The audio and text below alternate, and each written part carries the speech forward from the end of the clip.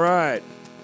So today I'm joined by one of Little Rock's finest, Mr. CT. How's it going, bud? Thank you. Good morning. Yeah, man. Yeah, good morning. This is also a first morning crash cast experience. You have your coffee, I have my terrible energy drink, and we're going to get this thing Thank going. you. I love it. The presentation is amazing. I try. That's one thing I do try. I can't offer you money, but I can offer you an experience. That's everything. Yeah, yeah. But so my first question is, you don't like sleep, I don't take it, because you have you're in Deadbirds, right? Wake. Iron Tongue. Uh-huh. You work at basically every venue. You book shows everywhere. Mm-hmm. You have a family. Yeah. Yeah. That's all of it. Right. Right. You have like so many things you've got your hands in. I feel like you don't have a lot of free time, and maybe. My free time is probably every day as soon as the kids get home, which it's not free. Really, it gets busy then. Right. But I try to turn the phone off and stuff like Oh, that. okay, cool. I mean, not to the family. They're like, "Will you put the phone down?" Yeah. But as far as like doing my work like that, I try to turn it off as soon as the last kid gets in, because that's when supper is getting ready. Right. And then the only free time I really have is like the kids go to bed at like Bedtime. 8 or 8:30, and sometimes 9. Yeah. And then I'm falling asleep. Right. Man, if I'm lucky, I get like an hour of it, you know. Man, I feel you. I don't have a lot of free time myself. I actually have. Yeah, I'm not doing what you're doing though. That's different.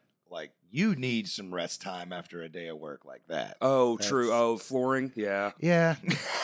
Yeah, flooring, and then some. Any manual labor, I would say. It's especially difficult on practice days, because you get done working and then you go and you know, just worn out. Yeah, you just wore out, and then you have to Yeah. scream into a microphone or Yep. or drum or whatever it is, and you get wore out pretty quick. Yeah. And then on Sundays I do this, which I actually have another one tonight.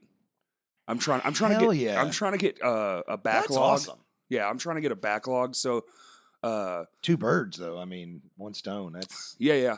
And this has been a really busy month for the podcast. I've done Aaron Lunsford drops Tuesday, which is a big get for myself, and then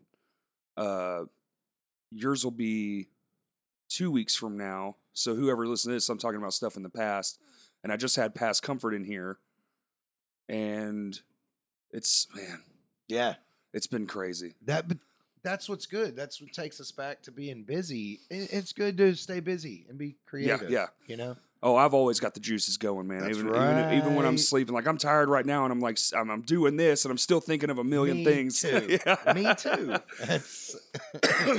That's awesome. Yeah. I don't do a lot in all those other bands though. Vocals, right? I mean, a lot meaning like we're not as like on it, as you Right. guys. Right. Like, we don't practice all the time. We don't practice like the bands I were in 10 years ago, where Right. we were like, it was religion to do it 3 times a week Boom. or 2 times Yeah. or whatever, Make this day, please. Right. Everyone. It's almost seasonal with the bands Really? that I'm in. Oh, cool. Like Ash of Cedars, this kind of like crusty black metal thing that has Jeff in it and Dustin from Smoke 'Em. It's a bunch of scene old dudes, Right. And we haven't played in like 4 years, and we played our first show in December. Holy crap! And we have a couple new songs that we're thinking about recording in December. Oh wow! So you see, yeah. like, okay, and then Wake is the busiest we've been in years, but we're not playing, we're not practicing, we just have an entire album like written and demoed. Okay. So the fact that we're even putting stuff in motion, Right. But that leaves me free. I mean, at this point, I'm still not jamming and Except Right. then that's where Iron Tongue comes in. Like Which is one of it, my favorites. it's I love fun. it. Thank you. Yeah. That's the band that I get to like camaraderie, like I get to hang out with Right. and shoot the shit with. And still, you know, we don't even practice as religiously as other people because those guys are just as busy as I Right. am. And you'll all So have families, I assume. that's what I'm saying. Yeah. It's that takes a lot. Mhm. It's a lot. Yeah, all my it's friends a, have it's a kids. human, and you're Yeah. like, Yeah. you got to make sure they're not They stay alive long they're not enough to pissing protect or themselves. shitting on themselves. And, you know, they're not like hurting anybody. Yeah. Well, and then they got to eat, and Yeah. then you know, like so, like you don't want them to get sick, Right. So, Right. well, after all that, you try to shape them with Yeah. morals. Yeah. It can take a lot of time. It's crazy. I mean, so you also do your radio show. I don't know if I Mhm. said that. You have is it K? Oh, there it is. KBF Yes. 88.3. How long have you been doing that? 7 years. Wow. It's like right at 7 years. You do it every week? Every Monday. Every Monday. Yeah. It's every Monday, noon to 2 p.m. The format kind of just got strictly local like Oh, okay. 2 years ago. Because when I was just trying to get my foot in the door at the time. Right. And when they let me in there, the Suge Radio, the DJs at that time 7 years ago, Right. stopped coming. They were just like, screw it. One of them had moved away and whatever. So they were trying to get me to take over that, and I was just like, that's not my thing, you know. Like, if I'm gonna find a babysitter or to Mhm. put out time, I want to play what I want to play, Right. You know, like. And so after that, they were like, well, okay, play whatever you want. We just need someone to fill the hour. So I just played whatever I want. It was heavy stuff mostly, and local, but I would just Right. play whatever. And then about 2 years ago, I was like, man, I just gotta go all local. All My local. only reason it stopped me is because of the Monday noon to 2 Yeah. format. Yeah. I just didn't know how many people was listening to Right. loud local music on Mondays from noon to 2 p.m. Yeah. So I was just, to me, those first 5 years were just trying to please whoever would be Sure. listening. Just trying to find the audience. Yeah. Anyone. We'll play Rush every Monday, you There know. go, Like, yeah. in my mind, I'm just like, man, you can listen to Rush on 94.1. Right. You know, That's right. Yeah. like, Every other radio station, literally. I love Rush. They're the greatest band in the Sure, world. sure. But I mean, and then like about 2 years ago, that's when I was like, I don't care if no one's listening. Yeah. I am only going to play The my locals. stuff, like the stuff that I am dealing with, you know. That's really awesome. so- I'm actually kind of surprised there's enough music out there locally. Oh, to, barely. It almost just seems like I'm playing the same bands over and over. Yeah. Because sometimes I don't play some bands, which I should, but I just get hooked on a certain band and Just kind of get it in the loop. oh man, it's like- so I'll just play that same band I'll just open the show for the next 3 weeks with that band song, Yeah, you know, yeah. and because I'm like, I don't care if 5 people are listening. At least those 5 people will get that Get the song song like, in their hooked head, in yep. their head. So That's kind of, if I'm just thinking out loud, that's like that's better than normal radio already anyway. Because with the normal radio, that's what we have on in where I work. right, And it's just, you can almost time it. Every 2 hours, you're going to hear a song by this band, and then you're going Right. to hear a song. So they do it with the big bands too. right. But it's all day, every They day, have and to. it doesn't stop. They have Yeah. they have to do what they're told. It's handed down. It's a hand down Dude, system. it is handed down, handed down, handed Yes. down. Yeah. I mean, like they couldn't even get to the top for Oh, God, no. for a question to ask. No. If they just, I mean, it's a job. Yeah, you know, right. it's so they're just doing it. they're good at talking. They have a talking voice. Hi, That's I'm all it is. Ken. Who knows if some of them people might even listen to music, you know? So I mean, Yeah. I mean, really, it's Yeah. it's the same idea is, some people that book bands or tour, they become numb to everything. It's just Yeah, I like was it's guilty not of that. cool Yeah. anymore, I went through a so phase for sure. it's easy. You get jaded, man. You start working with all the people you admire, and then you realize they're just people too. And Yeah, jaded is almost another level, but like numb to it is just like, yeah, like Here's my God, I Tylenol. just, I Yeah. think I've seen it so much, I've done it so much. So these Right. radio people might just come in and do Yeah, it, for sure. and because they're like, I'm paying the bills, Yes. I got to be at that cook off. It's a job. They're- Yeah, Yeah, KBF is absolutely not that. Their format is completely different all the time. all the time. Man, even if they're always cool, in my opinion, because like I'm just like flipping it on and it's just like Yeah. this ancient blues, or like some kind of jazz that I am not hip to and that they are schooling me on, you know? Yeah, And to me, that's just the glue, because Right. all the other shows are the weird fill-ins like my stuff. Like so the, they're jumping around all over the they place. jump around all over, but their blood and guts are blues and jazz, and it's Right. like, well, hell yeah, I'll join that team. Mhm. Like, I mean, community radio too. It's a really. I'm surprised it's been a long. I have no idea how they stay afloat. I mean, I know every season when we do the we're raising money. Yeah. And it's I know that happens, but I have no idea. There's got to be some people on the outside with Right. money that actually love KBF and want to keep it going. That's wild. Do you happen to know how far the reach is? Yeah, man. It's almost the whole state. You get it to Hot Really? Springs. You can get it in certain places in Northwest Arkansas just because of the hills. The hills, right? True. Yeah. Yeah. So it's 100,000 watts. Holy shit. Yeah, dude. It's ridiculous. It's it's as much as the main radio Yeah, stations. yeah. I mean, so you can get it in like Heber Springs. You Damn. can get it in. I didn't think the reach was that far. That's The amazing. reach is that far in that central, Mhm. but then there's the hills.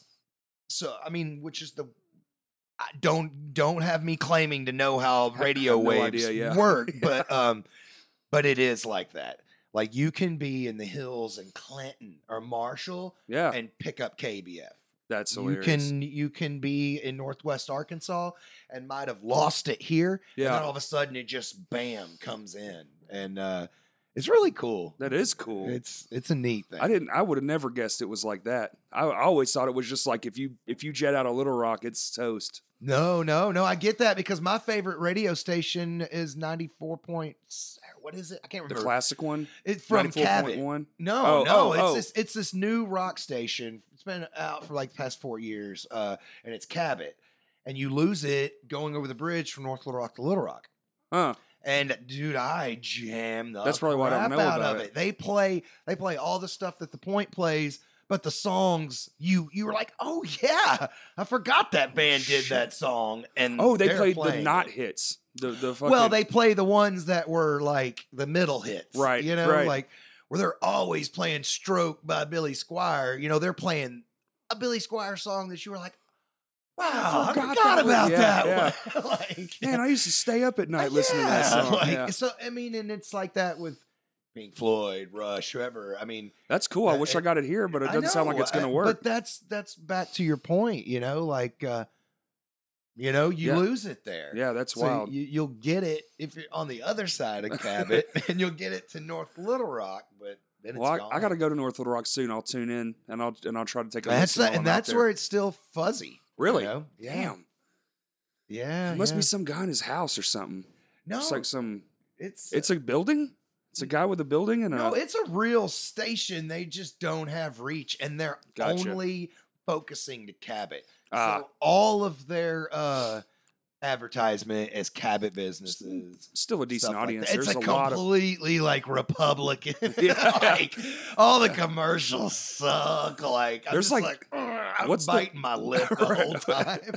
But they play good jams. Put it back on that rare Sammy Hagar song. Dang. That's fucking funny. So I want to know, man, because me and you have been in the scene kind of adjacently for a lot of years. Definitely my entire existence in it.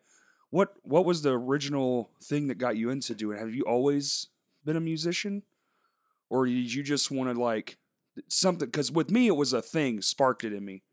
A friend of mine it was the 9th grade, and he played a Freebird solo behind his back, and I just was like, oh, that's what I want to do forever.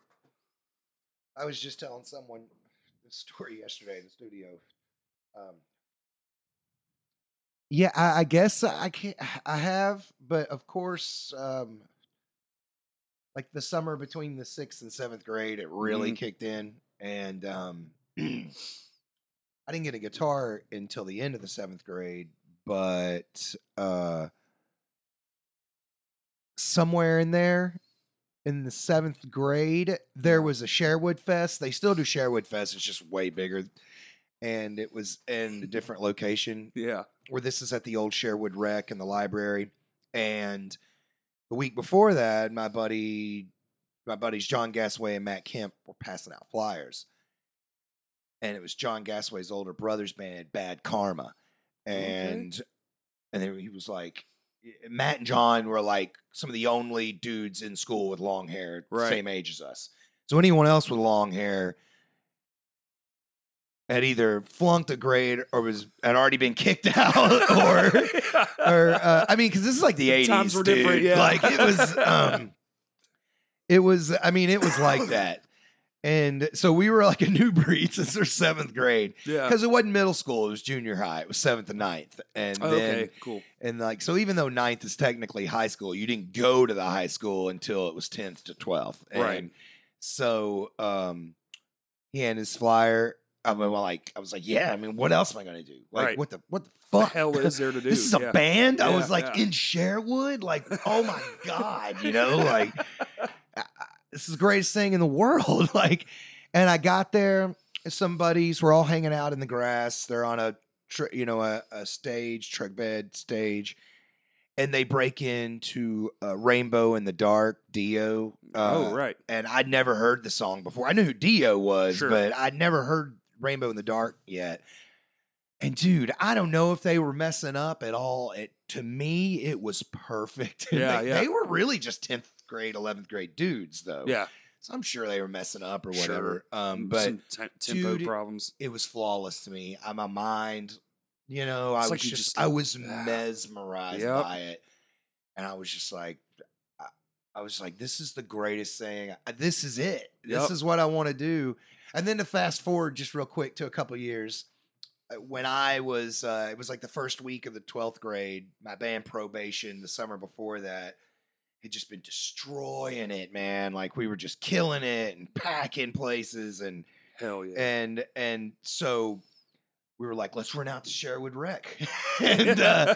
and we rented it out and we packed it out. There were kids in the grass, just, like it was just like heaven. Yeah. And in my mind, I'm like, we've made it. Like, this is it. This is it. We have topped what Bad Karma did. Like I was like, where do you go from here? Like, and I'd seen, I guess, live bands before that. I hadn't really, before the Bad Karma thing, I hadn't gone to a rock concert yet, but I had been to 1,000 country concerts. My parents, I hated them all. Looking back, I'm like, they were amazing. But at the time, I was just like, when is this over? Oh my God, I don't have a watch.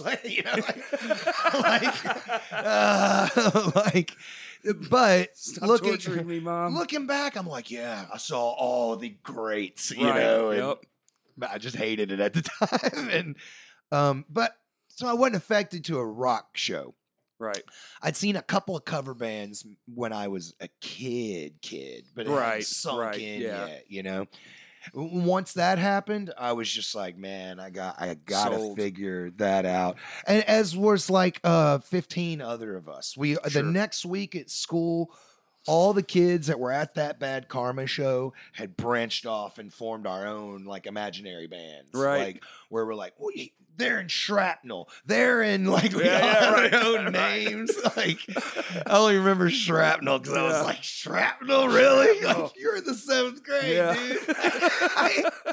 Was your dad in the war? Like, Yeah, right. What's going on here? The dad probably helped him.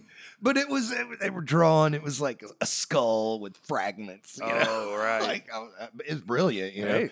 And so it was like 3 or 4, and none of us were getting together and practicing. Right, None right, of us. no. It was our imaginary band. I'll talk. So all that we walked the halls of school. That's it. Yeah.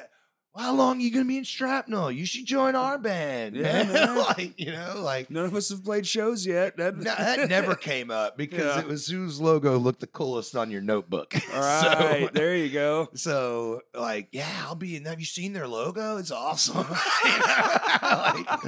yeah, I'm gonna be with him. Well, his hair is the longest, Oh, so man. I'll be in their band. You know, Oh, I the mean, things that matter. Yeah, yeah.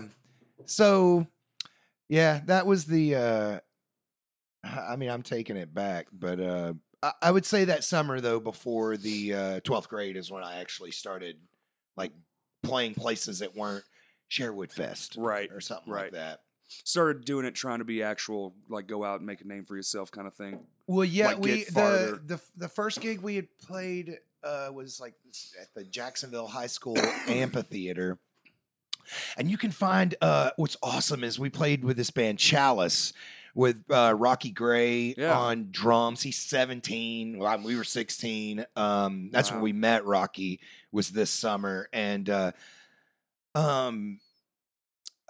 had the best and most amazing lead vocalist, Columbus. He was just like 6'5" black dude with like What? bottle thick. You know that kid Ty that's in the scene with the long dreads? Yeah. It's his dad. Oh, wow. Yeah. So he Columbus. Well, Ty is light skinned. Columbus is like dark. Dark. And Columbus was a different breed. Like, no, there was no black dudes hanging out with a bunch of stoner white guys, you know. And he was our king, man, because like he was a few years older than us. Right. So when we were all at the mall hanging out, we just wanted to flock around Columbus. He had the greatest just charisma. He flowed when he talked. And just positivity, just. Love it. He was just the greatest dude ever, and he was the singer for Chalice. Badass. And I had a Filipino dude on bass. I mean, like, this is a pretty crossover kind of No band. shit. It wasn't. And this was what, the 90s? It was 1990 or 91. So right at the beginning. 91. And because this was the end of the summer of our 10th grade. We would be starting the 11th grade, where like our band just boomed at the end of the 11th grade. We still weren't good and only playing like covers at this point. When we played at the Jacksonville High School amphitheater with Chalice and Dirty Minded Romeos. So Dirty Minded Romeos. DMR. And BOD, Brink of Destruction, which is where our drummer came from. So anyways, but you could look those videos up. They are amazing. The Chalice set is on there. And they're just doing on YouTube? Yeah, you can just look up Chalice, Jacksonville High School Amphitheater, 1991. Hell yeah. And it is incredible. The guitar player, Jeff Ballard, like he went on to do stuff in the scene. Do you remember years back what was it? The Mid-South Metal? Mid-South Metal. That's That's right. him. So he's the guitar player of Okay, Chalice. awesome. These are all these dudes when they're kids. So that was our first gig, and then our second gig was not long after that at Sherwood Rec for the Sherwood Fest, because that's when we were like, that's what Bad Karma would have wanted. Right. So like, we were gonna get on the next Sherwood Fest that we can. The originators of all things great. That's right. So so it was like a lineup of bands, cover bands all day, and we went on at like 10 a.m. in the morning or something. Oh my God. Which was when it was hopping. It was Sherwood Fest. Sure. So, yeah, I family mean, thing. Yeah. Yeah. So it's dying out by 1, you know. Yeah, You didn't want that slot. So Especially in the summer outside in Arkansas. totally. Blah. So after that, the next summer, Yeah. That's when we actually started like playing venues and stuff, Oh, playing okay. Vinos, Right. and originals. And I moved from guitar to lead vocals. So that was the So- switch there, huh? Yeah, I'd always wanted to be lead vocals. I just wasn't good enough, and I had this gnarly mullet that was not cool. My mom would not let me grow my hair out. So all our lead singers had the greatest fucking hair in the world. Yeah. So, and I would look over at Chris Graves from Wake. Yeah. I've done all my bands with. I mean, Jimmy LeCompte's cousin. Right. Like that's why that's how I'm tight with those dudes, just because we've been in it since we were teenagers. And Gravy, as a good friend, you know, he wouldn't even have to say it. He's like, dude, look at your hair. You cannot be our lead singer. I mean, and I would say it. I would look in the mirror and be like, like, you can't do it, man. Your hair is stupid. You're trash. Dude, like our singer Mike Major, he wasn't the best singer. He wasn't a bad singer. He was a Right. good middle of the ground Hey, dude. that's And he had the best hair in the universe. Like, I mean, universe of universes. And he was a tough dude. I was still kind of like, yeah. I'm hyper and always jumpy. Mike's that guy you want to hang around. Right, You know, right. like super cool, man. And so of course I understood. I was like, well, I'll just keep my chops up. I'll play Sure, rhythm sure, guitar. Yeah, Like man, yeah. something eventually happened where I just was like, I don't give a fuck I'm doing anymore. this, yeah. I am doing it. Take control. And it was Gravy's band. We were Probation. Gravy and Tony Massa got caught stealing cigarettes. Oh no. Got put on probation. Hence the name of the band. Hilarious. And Tony Massa was the original lead singer. So he quit, and I had joined on rhythm guitar, and I took over the band when that happened. Like, Right. it's like our bass player was Corbin from Sherwood, who eventually was in Crankbait forever. Oh, yeah. So Corbin went to high school with me. Great hair. I mean, amazing hair. And he had flunked a year because he had like messed his leg up like really bad in a skateboarding accident. And he also started school late. Oh. Dude, so he could get beer like Beer, that, yeah. man. So, and he was dating older chicks, like Right. chicks older than him. Like he was, so we're like, 10th, 11th grade. I And feel then like you're- Corbin is like, and he's incredibly hot, like John Stamos hot. Right. Like his hair is amazing. Fuck, like chest hair, Paul Stanley chest hair. Right. Gold chain, sweating a like, little, he's- always he- glistening. So, and he was friends with me, so I was like, Chris, Gravy, I've got the dude for bass. Like, don't worry about it. And I remember the first time, like, I spent the night at Gravy with Gravy, and his dad went out on a date. We weren't allowed to leave the house, and me and him sang songs together all night long. And he was like, "You're not afraid of singing." Our other vocalists have always been real nervous, and I'm like, no, Yeah. man, I want to do this, but I was not cool, like I went to Sylvan Hills, my mullet sucked. So for the next year and a half, we got another singer, we got Mike, and then that's what I said. I finally was just like, screw it. I broke the band up since I did everything. I wrote all our songs too. Like Gravy had not really checked it, even though he's the lead guitar player. Right. I was writing all the songs, and I was like, I'm breaking this up. I want to start a band where I'm singing. Yeah. So what happened was we just reformed Probation without Mike and with me. It was a diss. I mean, it was looking back. You're young, man. Shit happens. Me and Mike are awesome buddies. Right. I mean, he called me out on it. Yeah. He called me one day and was like, I know what you did. And I was like, Mike, I did not mean to do that. I love you. I Yeah. would never start shit with you.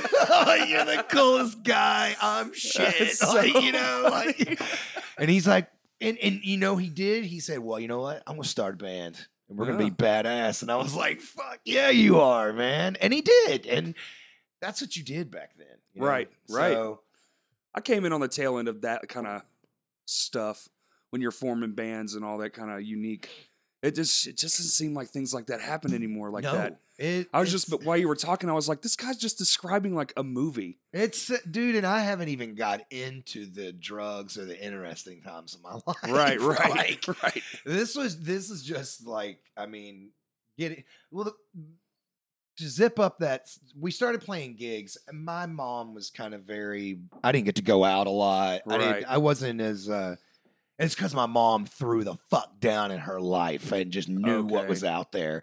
And she was just like, hell no, you are not doing that. I barely lived it, like, so I kept my grades up, which I always made shit grades.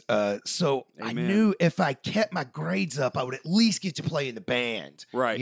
So I kept my grades up, and Mom was like, well, the rule is I'm coming to all your shows. We played so many shows that summer before the 12th grade that she just could not make it Just to couldn't all keep of it them. up. Yeah. And it was so awesome, man. Like, but we were playing like bars that you had to be 21 to get into, man. And I'm 17. So that means Chris Graves is 16. Our Damn. drummer is 16. How are y'all getting away with that? Because we were a band.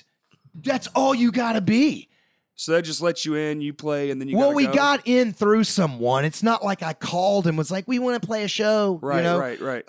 That band Bad Karma, Yeah. they were still together. Oh, shit. They had a new drummer and a new bass player. Okay. The same lead guitar player, and that's how we got in the first time. They let us open up for them. Another made it. Like, we're opening for Bad Karma at the Whitewater Tavern. Oh, like, shit. In the summer of 1991, like, no, 92. That's when that was. So then we packed it. Everyone left after because this is what it was. Tuesday nights, they would do an 18 and up night. Oh, okay. So even though we weren't 18, they'd still let us do shows. And I'm going to need another. Yeah, I should have bought another one of those energy drinks. Dude, this is a fine time to get on the coffee. Oh my God. Sorry. I can't get past the taste, man. Sounds like drugs. You just dilute it with sugar, and That's right. Yeah, that's what I mean, seriously. So we packed Whitewater out, so that's how we got in the second time. Oh, okay. They were like, we don't give a fuck how old you are. When can you play again? Yeah, we like your business. And so, because we packed it in with people that drank. Yeah. So we had people over 21 in there. So we said, yeah, can we do it before school starts? That would rule. So we did it in August. And that show packed out, man. There's even a picture of that in my high school yearbook. Like, for real? Yeah, badass. Man, it was so awesome. My mom has pictures of people dancing on the tables because they left the tables up and it was so packed. We played Shook Me All Night Long. Yeah. And all of the old people that were there that didn't leave, that were kind of like, oh my God. Right. We just tore the house down. They were all standing on the tables, dancing to the songs. I got on Gravy's shoulders that night during a guitar solo. Hell yeah. It was amazing. I mean, because it was the rafters at Whitewater. So right. Pull yourself up. Yep. Got on him. It was amazing. It was a great show. So then, not long after that, probation broke up. It was ugly. We had a hierarchy dad. The dad was buying our gear. Oh, shit. And we were practicing at the drummer's dad, practicing at his house. And a most amazing, Paradise Jam room with a drum riser, PA. They painted skulls all over the wall, like Rocky had. Because this is where Rocky would hang out too. And so we're like, we're in. We practice every day. This is it. Yep. And that's when we found out it came with a price. And we started playing with the door that opened everything for Wake, and everything I do is through the band Sick Shine. That was that was like our band from the end of this era all the way to 2000, and they did everything. I mean, they got signed. They recorded at power stations where Jimi Hendrix did in New York.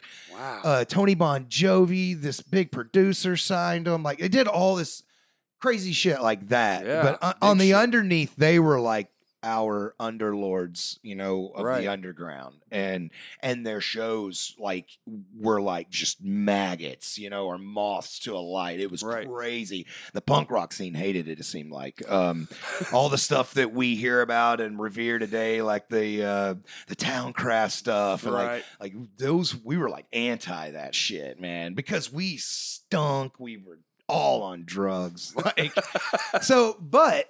We met those guys at our Fresh Blood night at Vino's. Ooh. Probation and Curious George played. Curious George turned into Sick Shine. So, and even though they sounded like Primus or Fugazi and we sounded like Poison, Yeah. we were the same age. And we had like a couple of friends so we would play shows together Right. and they would pack out, you Yeah. know? And it was not a good, Combination. but no one gave a fuck. Yeah, Like we yeah. were all just there to try to get drunk, because Have we were fun. kids. Yeah. And for sure. and just jam. Yeah, that's it. Yeah. The more shows we started taking with those guys, the more our drummer's dad he finally was just like, well, you can't use the amps I bought. And we were just like, whoa. Oops. Yeah. Like a whole nother just cloud came over and we were just like, wow, That sucks. and we were just starting to be a good band. Like the band was writing songs. I had stopped writing the songs. When we started the band on my songs because I was like, we can't just keep playing fucking covers. Like Right, we gotta, right. Gotta if do we're your gonna own play shit. it Fresh Yes. Blood, the rule is all originals, maybe one cover, Yeah, yeah. and I was like, and that's our goal is to play Vinos, Oh, so and I remember having that goal. Oh man, who was it? Yeah. Was it still Fletcher back then when you were no, doing it? Fletcher had just left. Oh, okay. Fletcher had built it, and then he just went to Memphis. He had became a car salesman and some other stuff, and then went Right. back, and then ended up. So Fletcher would just come back for visits, Okay, or whatever. yeah. We after that, that's when we were like, we got to figure something out, Yeah. and Crunch time sounds like. our last demo was obviously it was you trying not to be cock rock, Okay. it was obvious, Yeah. this song sounds like Alice in Chains, and this song, Right. we were, and he was like Jackal had just came out, and even though the other cock rock bands were dying off, Yeah. he was like, no, man, it's still happening. This Jackal album just came out and it's slamming. And we were just like, dude, those dudes have been Jackal before they got signed for 15 Right, years. We are 17. Yeah. This is where we're going to change, Yeah. And good thing you did. Right. Where Yeah. he was just like, it was almost like he saw something in us. For some reason, he really thought it would happen. He was buying our reels when we would go to record at Crystal. Oh, right. Because back then it was all on All reels, reels, yeah. and he was like, I'm going to buy the masters because you never know. And not because isn't it cool to have my son's band on master? Right. He just saw. He was just like, they're gonna be the next. Well, big his thing. son played thrash the whole time. That's why he never. And then when we were like, dude, will you just fill in with us? Right. And he was like, fuck, I'm just going to stay with you guys because chicks are at all the shows. People are at Yeah, all the people are at the shows. shows, yeah. No one comes to watch our covers of, Nah, this. Yeah. So he was just throwing, triplets and drums because we never had a steady drummer. Once he joined the band, we actually became a band. Band. And Right. recorded demos after demos. And then once they dropped my songs, meaning they started writing good Writing songs. their own shit. Yeah. But that's when, and that's what sucks, because right when we figured out about him is when we were like, oh, if we want to keep our gear, we got to do what he says. And That sucks. yeah. That sucks. That's It was weird. It was weird. And that's hard to even think about. so man. we broke the band up. Yeah, what are you our guys last gonna do? gig was the Halloween of '92. And we went in and recorded a demo 1 week later. And Just- he was there the whole time in the studio, just looking at us like, what is this? What a waste. come on. And And we didn't even, we were just like, fuck that. Yep. And that's when me and Gravy started our like funk wannabe Chili Peppers kind of band, Sunny Days. Sunny And Days. Sunny Days was our band like until Wake, like from then on. And we had some members like coming and going, but the core guys at Right. the end became Wake. Oh, okay. Because right after Sunny Days started, man, just another dramatic story. We had lost our original drummer. We'd written these songs and we'd lost our drummer because his dad was going through some medical stuff and he was just like, I can't do this, guys. This Yeah. is senior, high, 12th grade. And we called our old drummer, John, and we were like, we're doing this shit. It's pretty cool. It's not cock rock, even though it's obvious that we're cock rockers, Yeah, you know, yeah. but we're trying. And John was like, I want to do it, man. I just want to play. I don't even care. Right. His dad found out, and we went to pick him up, and because he's in the 11th grade at this time. And there was this big fight, and his dad hit him Holy in front of his shit. mom, like punched him punched in the him? face. Fuck. And we were all outside, and we just heard the yelling. Yeah. And he come running out with his cymbals only. And the only reason he made it out was because his mom was like, no, don't. And like, right. and then yelled at her son, was like, go, just go, you know? And because his Jesus. dad was like, you're going to go with them and take them over your dad. And he was like, Dad, I just want to play. Like, No shit. and he was just like, you know, I don't even know how I hit him. It could have been like, it could have been like, he was just like, my dad just hit me in the face and my mom had to, you know, tackle him and she told me to run. Awful. And I said, I'm taking my cymbals because I paid for them. and he ran out with his cymbals and we didn't know what to do. and we called Six Shine and Yeah. Rocky goes, John can use all my drums for as long as he needs to. Badass. And we showed up at our bass player at the time's house in Sherwood, jamming in his like bedroom upstairs. Right. And at that time, Six Shine lived in a school bus. What? So they were notorious, dude. Like you would just be like, if you're at a show, all of a sudden this like This is a smoke tattered-ass and bus. explosions and this like purple, like because they painted it all gnarly. And dude, they were gnarly dudes. Sounds like it. If you're living in a fucking bus, they driving around, did yeah. everything to the extreme. Yeah. Everything. And like so they pulled up at our bass player's dad's house and the bus breaks down. Like they didn't get to leave until they fixed it 2 hours the later. fuck, dude? Like and they come out with the drum set, hooked it up, and Right. and after we jammed, they were like, "You guys mind if we run through our set real quick?" And we were like, "Hell no, man!" And to us, that's No, like, fucking we, A. we get to, blah, blah.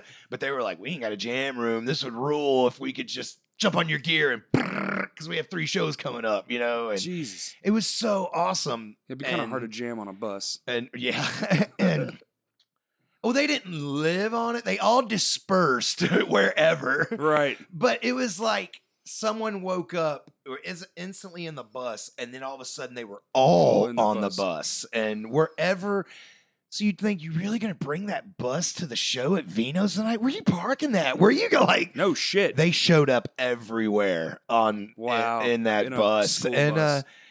and man, and that really that showed us a lot as far as like what real friends and Yeah. what you do to like to have someone's back and to make it through stuff. Totally. And, but our guitar, we eventually, like just a month later, got a guitar player, Aaron Mills, who became bass, who was the guy that when we started Wake was the original songwriter. Oh, in okay. Wake. So to take it all the way to that, Right. that's Sunny Days. Just we kind of got better eventually, and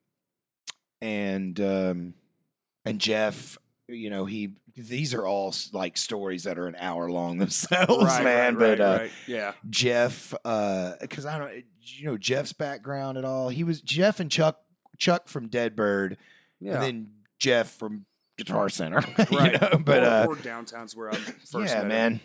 Long, long time ago downtown. They were in this band Mother's Day Out Yeah. that So I mean, they were on MTV. I'm familiar Not during the with that. cool times, Right. but they would get played on It's MTV. still fucking pretty cool. Yeah. You can So- you can play my shit on MTV right now, and I'm still gonna tell everybody I know. No, even if it's played at 3 a.m., Exactly. you know, it's like, we got played at 3. But they would get played on Headbangers Ball. They would get played. Right. That's right. Yeah, So I do remember that. they were signed when they were kids, like Mhm. 15, touring the world, shit like that. They got massively messed up on drugs. Meth Right. is the coolest of them all because it just messes your brain up. So, and especially like if you're 16 years old, you know. Yeah. And especially if you've been signed to a major That's label crazy. and people come in and manipulate your music, and then you get on mind-altering Mhm. drugs that make Dude. you see things, you There's know, no like fucking reality you know. anymore. So I mean, if you're like seeing things like a PTS war tweaker, you know, Right. but what you're seeing is you're watching people manipulate your music, you know, Right. and you're just like, and you're a kid explaining that shit how, you know, 1 year we're cock rock, 1 year we're not, you know? Yeah. So he's like, I don't want to play this music anymore, but we're in it because we're in contracts. Yep. We have tours for years.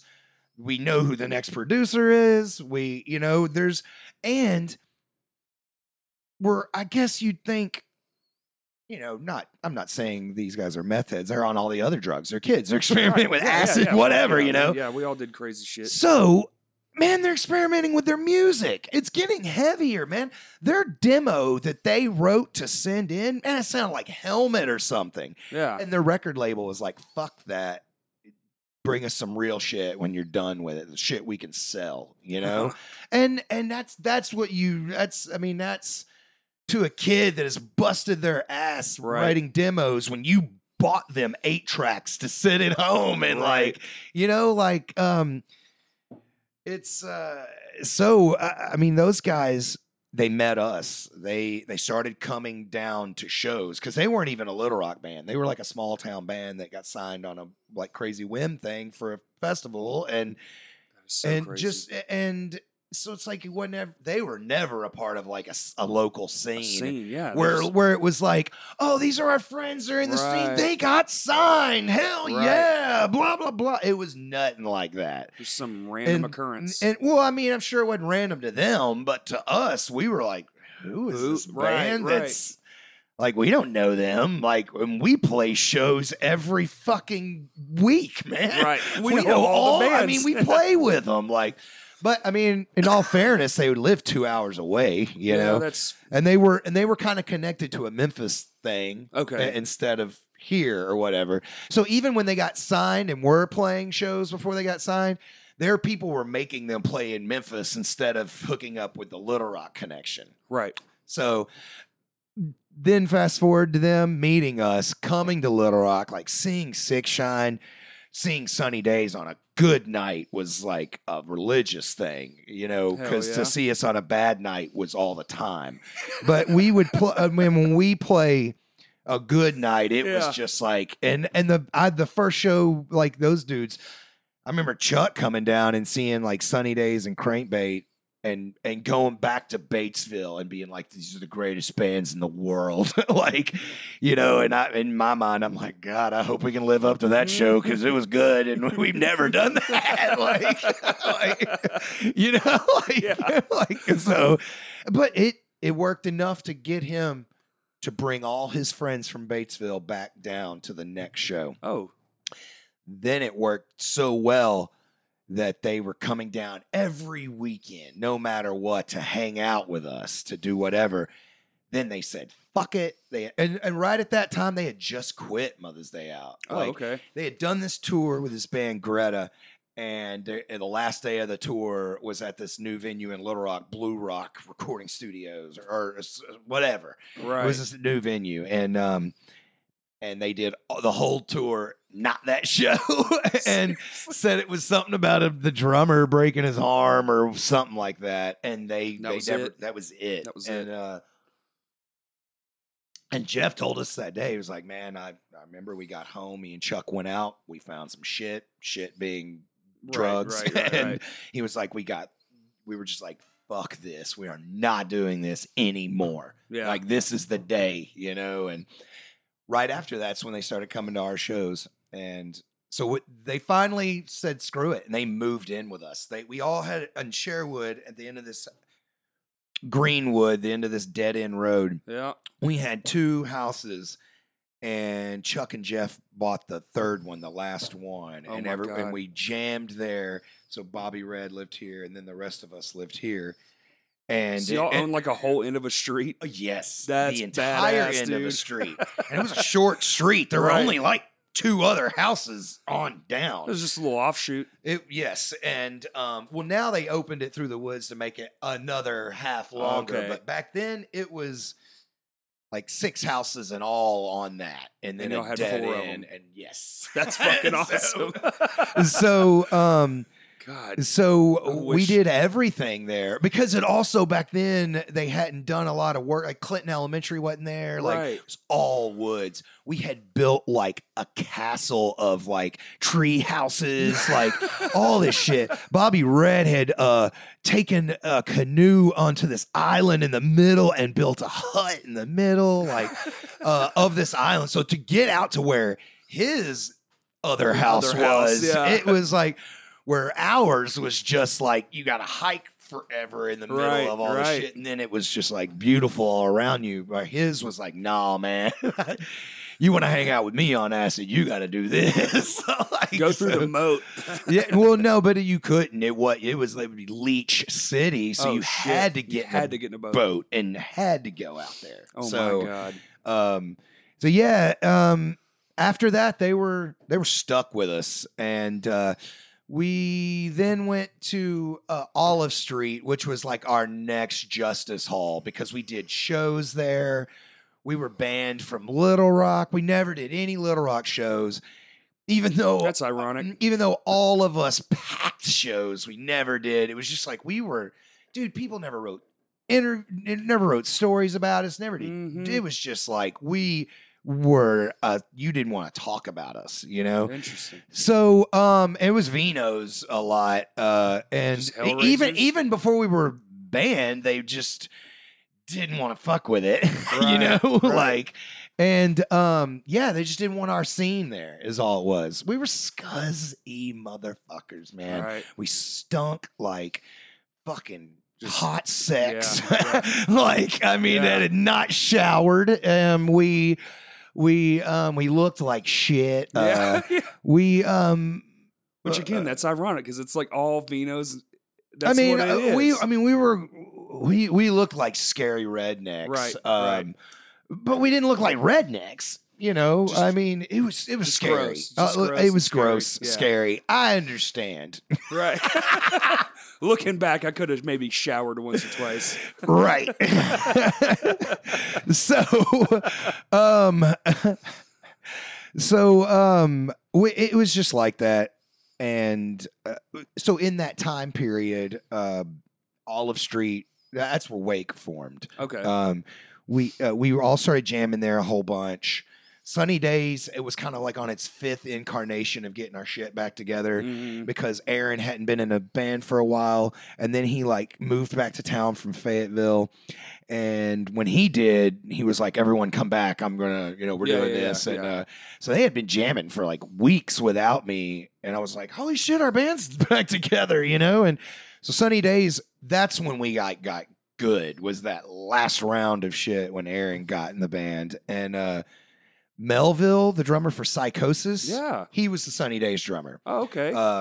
So Awesome. so the final, piece of us is Melville and 3 guys from Wake.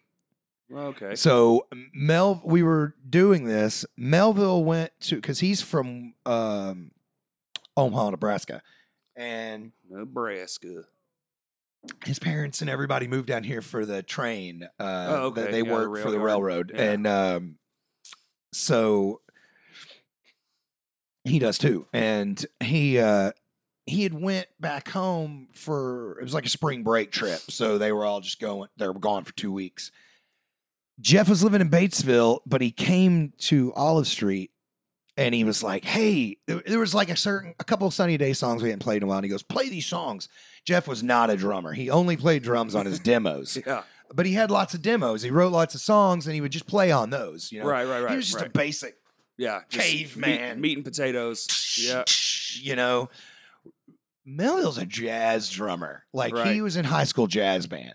Like he's a good drummer. Yeah, Where in Psychosis, he's like a basic rock drummer. You know? Yeah. Melville, he ruled for what Sunny Days was doing, but Jeff sat down and it was like totally different style of music. Right.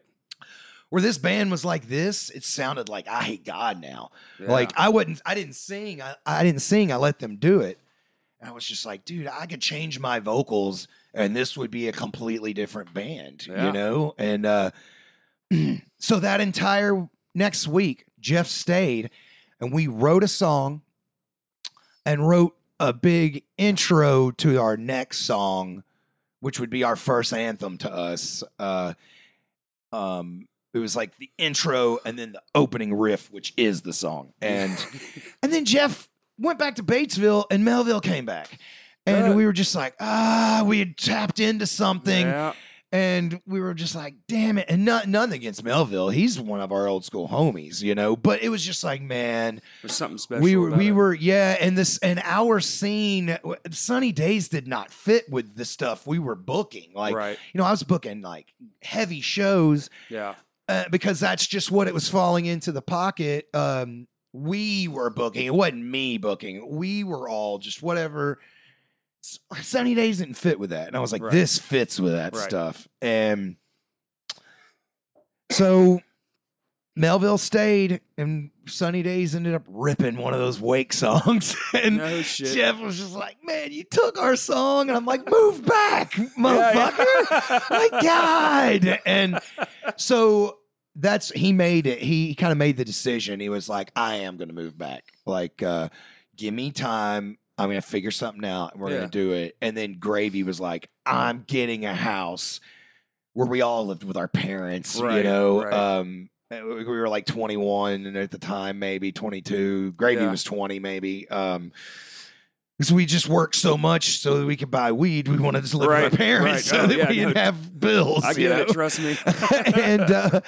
And so Gravy was like, screw it. And he got a house in Levy, Gum Street. Now, that was our headquarters, the Wake headquarters, because he was like, Jeff, I'm renting this house and you can live rent free if you will move here, you know? So Jeff was like, I'll do it, you know? And so even though we were tailing off the Sunny Day shows, Jeff had moved back. So even though we still had like one or two Sunny Day shows, we were never practicing. We were just practicing Wake the whole time. And so we decided, last show being this night, was like January of 97. But we had already had almost a Wake set written. And then they were doing all these shows in Batesville at the Landers Theater, like one of the oldest theaters in Arkansas, you know? First theater in the state to get CinemaScope. In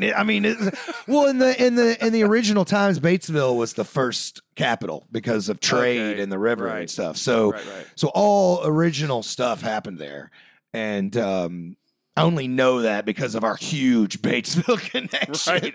But so we were like, we're not going. Sunny Days had a show with Crankbait on March 15th at this theater, 97. But we were like, we're not doing Sunny Days, but we don't want to cancel that. And everyone was finally like, Jeff, let's do it. Like, we can do it. And that was our first show. And hell yeah.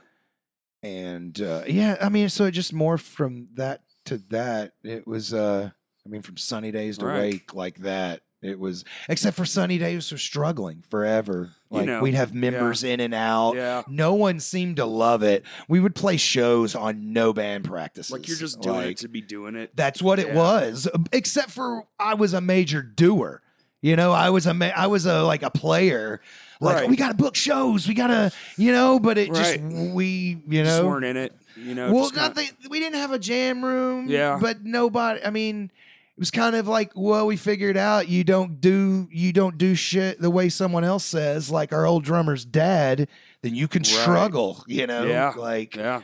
so sometimes you got to eat shit, you know? Yeah. In music, a lot Like of times those you gotta eat dudes shit. from Cross Qaeda that had to fucking play that song for Saddam Hussein. Oh, right. Yeah, we were just, Just talking to about play that. their Yeah, that's just to play that set and to not die. right. Yeah, Like, yeah. they had to eat a shit sandwich and Yeah. write a song that praised him, you know? Right. Yeah, you spend a lot of time eating shit and heavy music. I'm not trying to there's a like lot of- praise America right now, but at least we got to quit our band Right. Yeah. and start something new. And you can do whatever you want, really, musically. Yeah. You don't have to write fucking. I'm praise not songs. patriotic.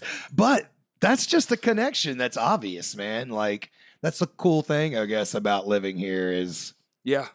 Yeah. as opposed to like what those kids were dealing with. Oh you yeah, know? totally. No, fuck that. Mm-mm.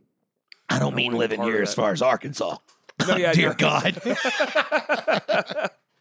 So, so you, man, that's kind of cool. I came in right like '99, and that's like I just remember it was so different than it is now. Where did y'all play in '99? Vino's. Okay. Yep. We played a show here and there at Vino's in '99. And then '99 is right when we discovered the soundstage. Right. And Brandon, who ran it back yeah. then, and he was on our level. The He was whole just as time. messed up as we were. Yeah.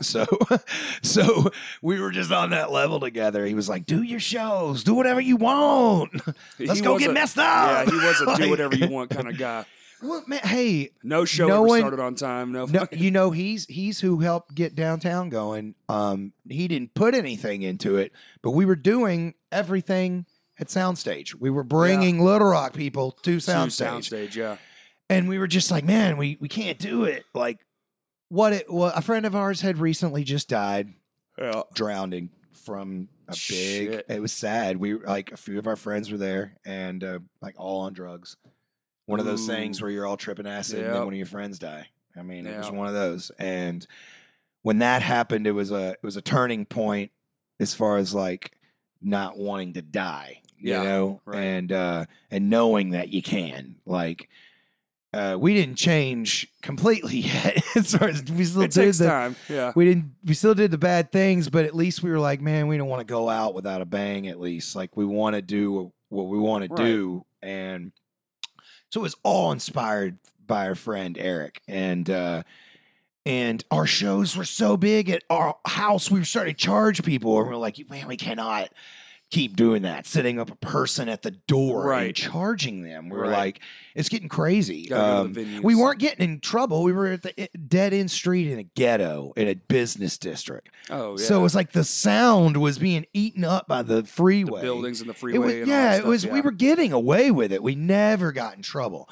So it was like we had tapped it, That's you pretty know, badass. and we were just like, We need something like that right now. yeah, we got it. That's another subject we need to get on too. Yeah, I yeah, love yeah. what we got going Yeah. on now, but yeah, it was just getting too good, you know. Right. Meaning, like, man, we need to do something for the scene for us. We can. It's obvious, you know. Yeah, yeah. So we talked to our Alan Wells, who Alan. was, Yep. you know, Alan. He had been my roommate for the last few years, and he's like he's kind of like a generation before me. Yeah. So where I'm 20, 25, he's like 19.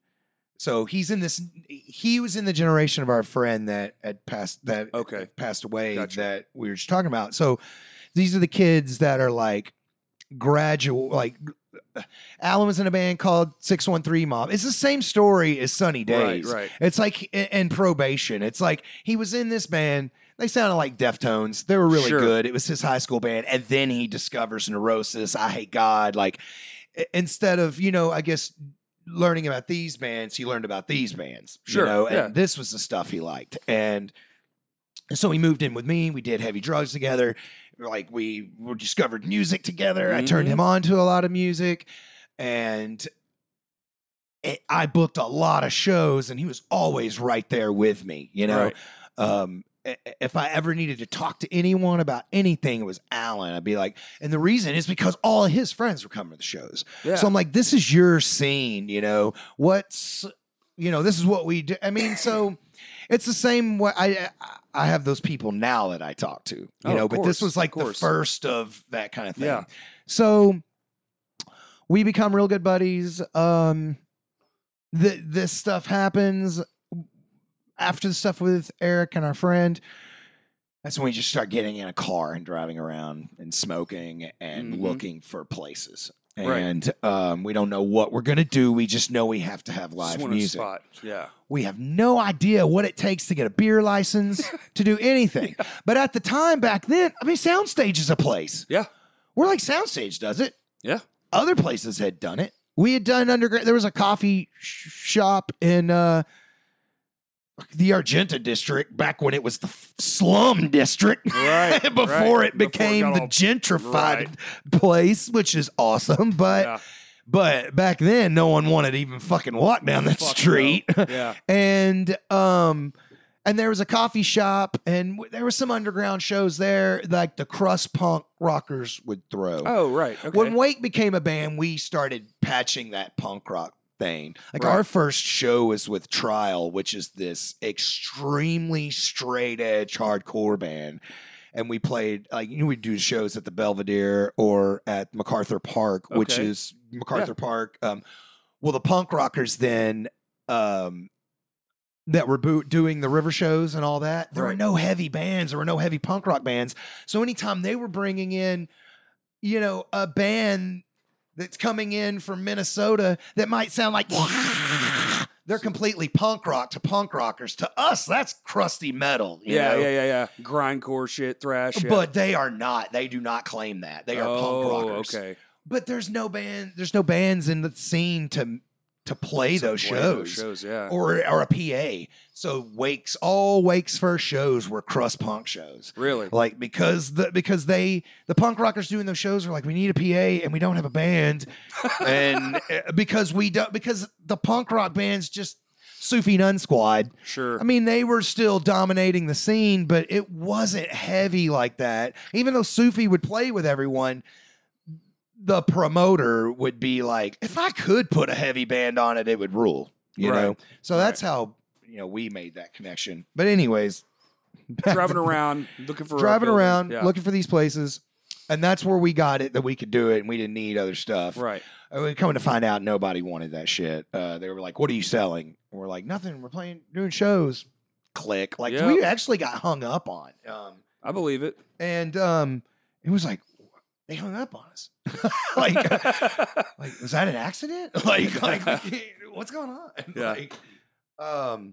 So we there was this place that we had done a show the year before, Wake and Alan's band 613 Mob. Yeah.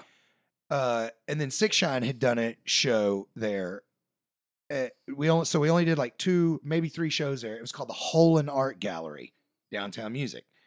So it was the Holon, Holon. And this, I can't remember the local artist, but that was his art gallery. That's right. In 98. And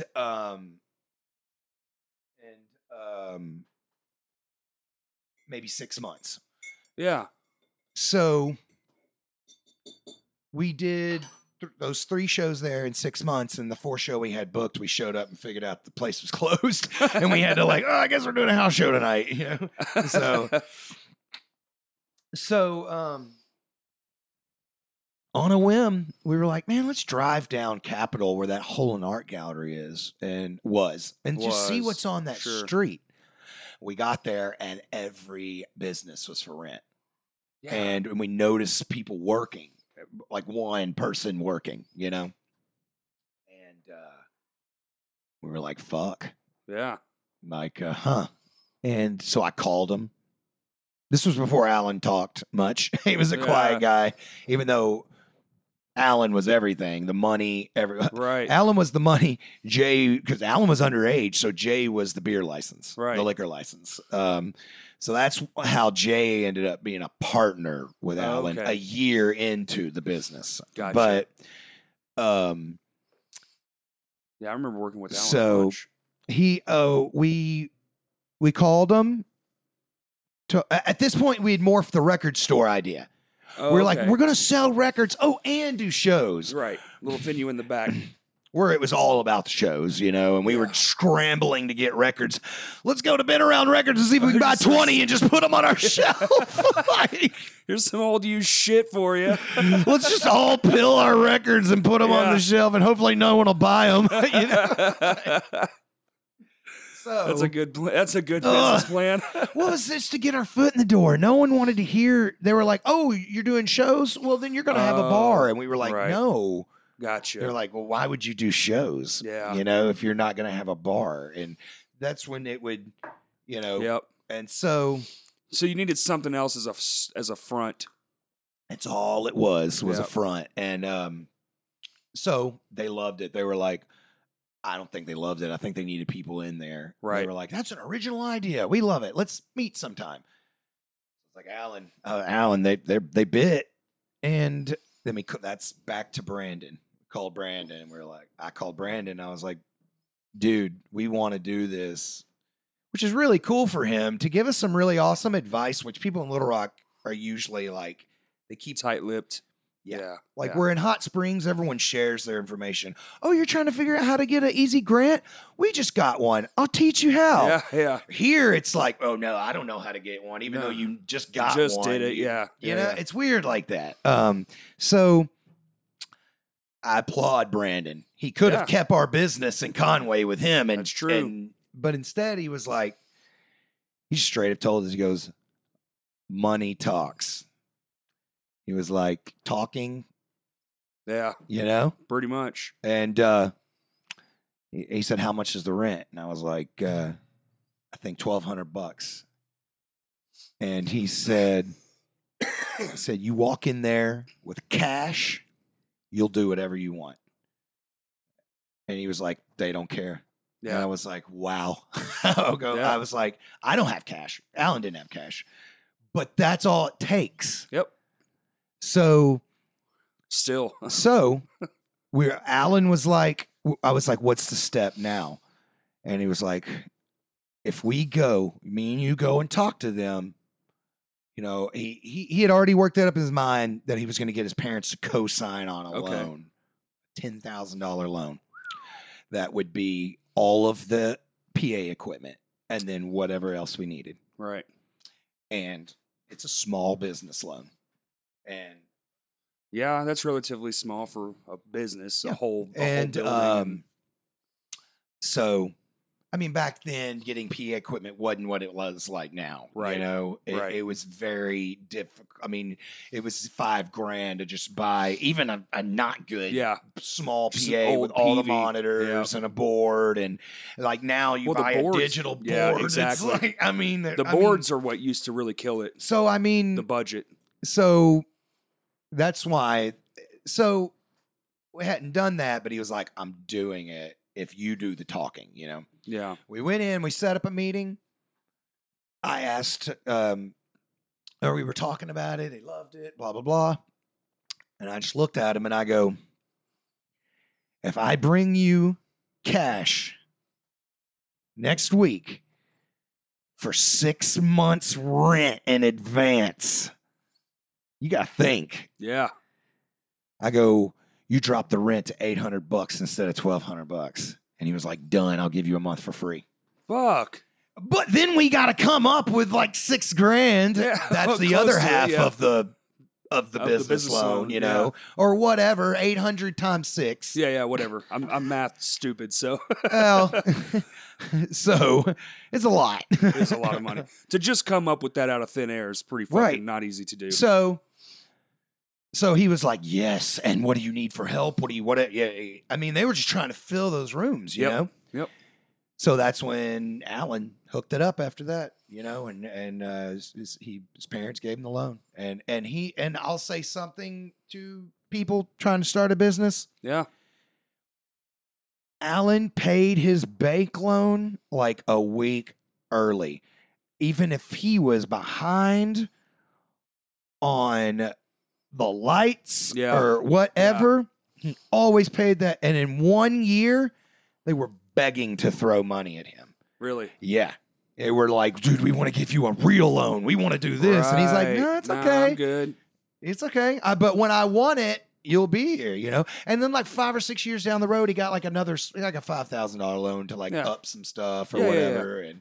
And that's probably when they switched everything and moved that stage up by the back door or something. Years before that. Oh, okay. It could have been then. I don't know when he did it again, honestly. Gotcha. But I do know 7 years is when it moved. So, or right, or no. I'll do the math. Okay. It was 1 year before Sam got it. Okay. Oh, well, that would be right then, because the stage used to be in that back. Well, it was originally in that back, and then they put it in the front. Yeah. And then it moved next door. Yeah. So, and that's what happened then. Yeah. I mean, that's how Downtown Music. After that, it was everyone coming together, and records sucked. We barely paid the rent, as far as like making the money. Yeah. And then after 1 year, figured out how to get a beer license, and in 1 weekend, paid the rent for an entire month. Damn. Of just 2 shows, a Friday night show and a Saturday night show. And that's when we were like, fuck these records. Records got to go. Yeah. We're having a blowout record sale, everybody. Yeah. If you work here, pick some. If you love the place, 50% off. Get rid of this shit because the liquor is coming. I am the liquor. Because when liquor came, it was like, whoa. Yeah. I mean, it was like beer times. And they actually made money. Yeah. And in my mind, which was the downfall of everything, because that's when you make money and you want to make bigger and you want to move to bigger. And man, always chasing that upward trajectory. Right. Where also it was the times, our bands that were playing were now playing the Rev Room because they had gotten that big. They needed size. Yeah. And I think Alan was like, fuck that sucks. They should be playing us, but we don't offer that. So he wanted to, rev it up. But in my mind, it's like we only do those shows, like where a place like the Rev Room is doing fucking like everything, covers, country. Yeah. I mean, they do it all. It's like stand up. I mean, they do it all. In my mind, it's like we need to just be proud that our friends are getting into bigger venues, and we need to keep it small. For the small guys, they got to have somewhere to go. Right. Yeah. Because at the time, we were not a part of Vino's, so it was like, this is us. Like, we can't get in anywhere else. Wake at the time had established, so people had where everyone was like, they were now like, can we interview you guys? And can we do this? Yeah. And so, we could get into other venues, but not everyone else, Yeah. So that's the importance of the small.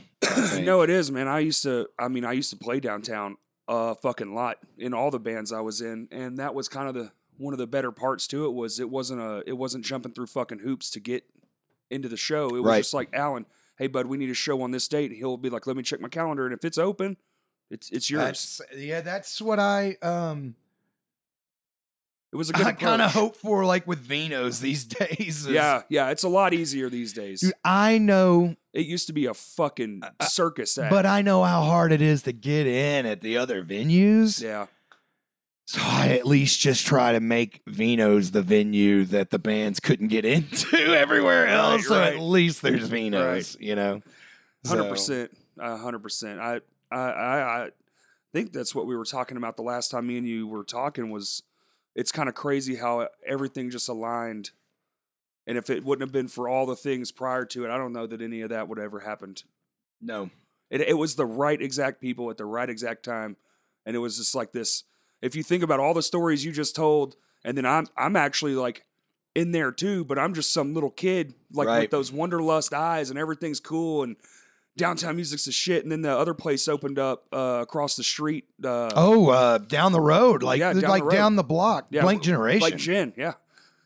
Fucking that had to be a paradise for kids, dude, man. It was the best. It was an old men's warehouse. Yeah. Still had the little bullshit. Oh, I know. I mean, I went there. Yeah, it's just that I was always busy doing downtown stuff. So I never got to go as a patron. Right. I mean, I saw 3 shows there. Yeah. Friends of mine that played there.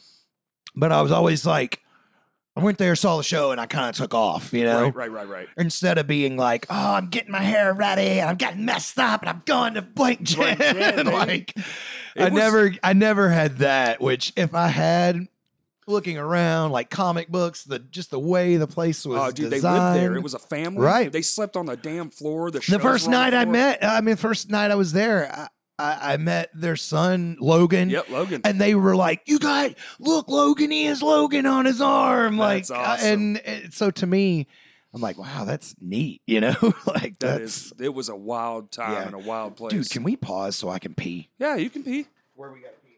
Okay, go out this door and then just go straight and then it's on the left. Okay. So we're paused right now. We're not actually paused. He's just going to the bathroom. I'll keep on talking. But it was a cool, if anybody doesn't remember Blank Generation, it was an old Men's Warehouse on Capitol, and there's like an empty parking lot to the right. And you would walk, everything was through the front door. I think when it originally started, they tried going through the back door, but it was just a fucking nightmare. So everything was like through the front door of the building.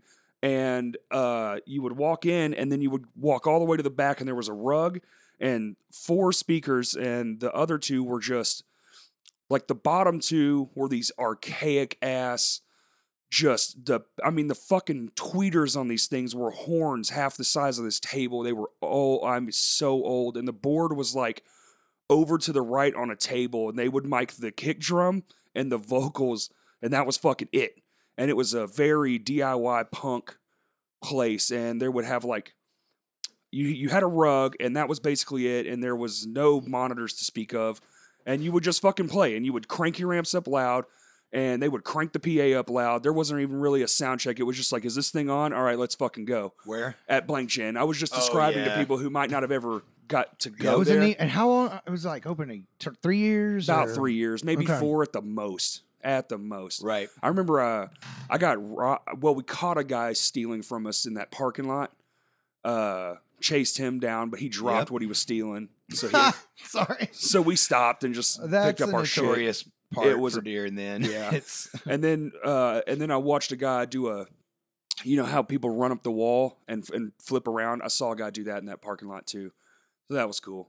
2 random ass stories for no reason, but Blank Gin was the shit. Just the whole embodiment of that place was just, it was like, I think the no care, like, you know, whatever attitude, just do literally whatever the fuck you want, climb on the ceiling.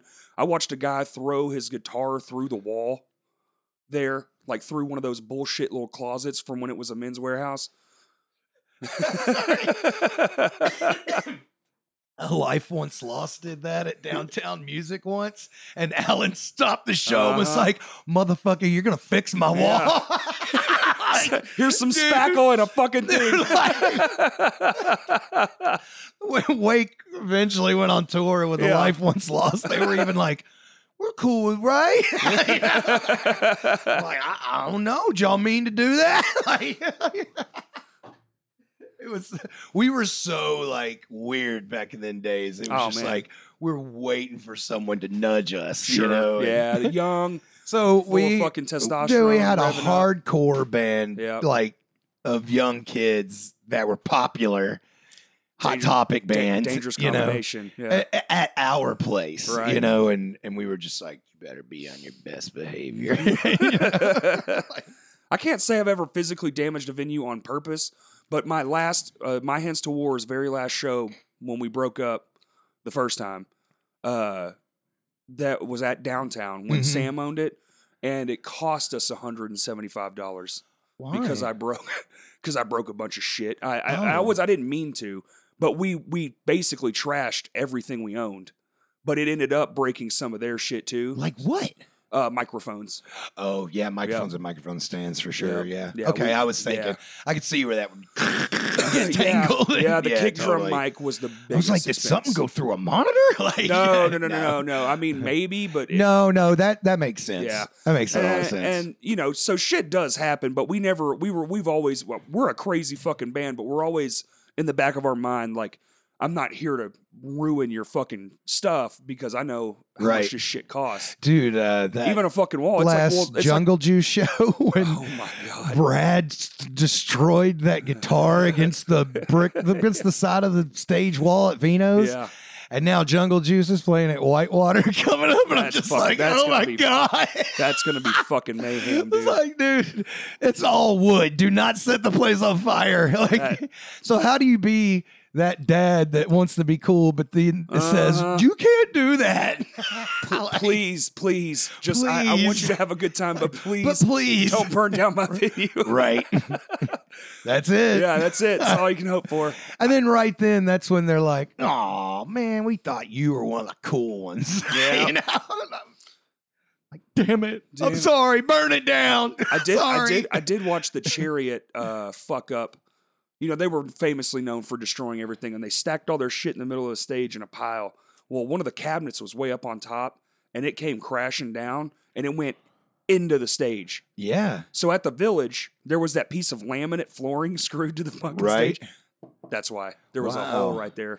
That's, dude, I'll say the Vino stage looked fucked. I God. honestly thought it had another year or two on it. Oh, my God. Listen, because the middle was completely goo, but the stuff around it was holding Sides. that That's goo. what was. That's literally Had what it something was. like that happened, Yeah. the middle would have just Shattered. Shattered. Because it now was. the stuff around it would have held ground, Yeah. but it would have But it was already shattered, and they were going underneath it right. and putting patches on it, and like, and I say patch, I mean, no one in their right fucking mind would have called it a patch. They were just randomly screwing shit to other shit, praying that it would fucking hold together another year. I'm imagining like some pants from the 70s Dude. with like Dude, 17 like, you know, jean Right, patches. yup, Like, that's just literally like, that thing was It's- held on with gravity and hope, my friend. Jesus. Just some crossed fingers. All Yeah. right, another night. It made it. Dude, that thing was so We're just fucked. gonna gut the middle. No one run in the middle.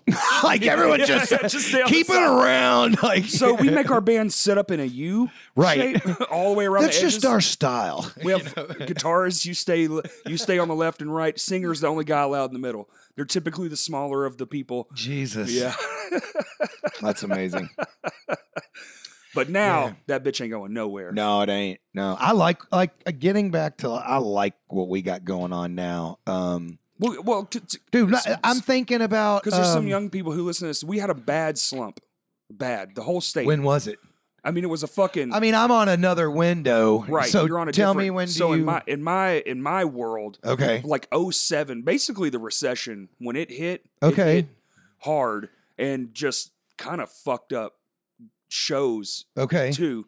I mean, you would be playing a show and it's like there's fucking 8 fucking people here, Wow. and that was most nights. And then Vino See, did at that thing, time, like Wake is touring so I know, much I that know. like I'm like like absent to it. I'm absent to it. Yeah. Yeah. And, Well, it was like, dude, you would be, and then the Vino's tried to make theirself like a sports bar. All the TVs came in, Mhm. and then I remember being at a show that did well, which was rare.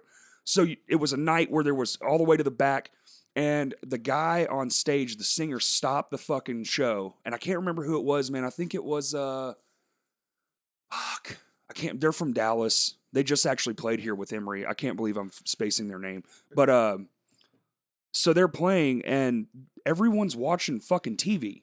And so he just stops the show and is like, can we have someone turn these fucking TVs off? Is this really what's going on? So it was a disrespect, but from the people too. Like no one gave a shit.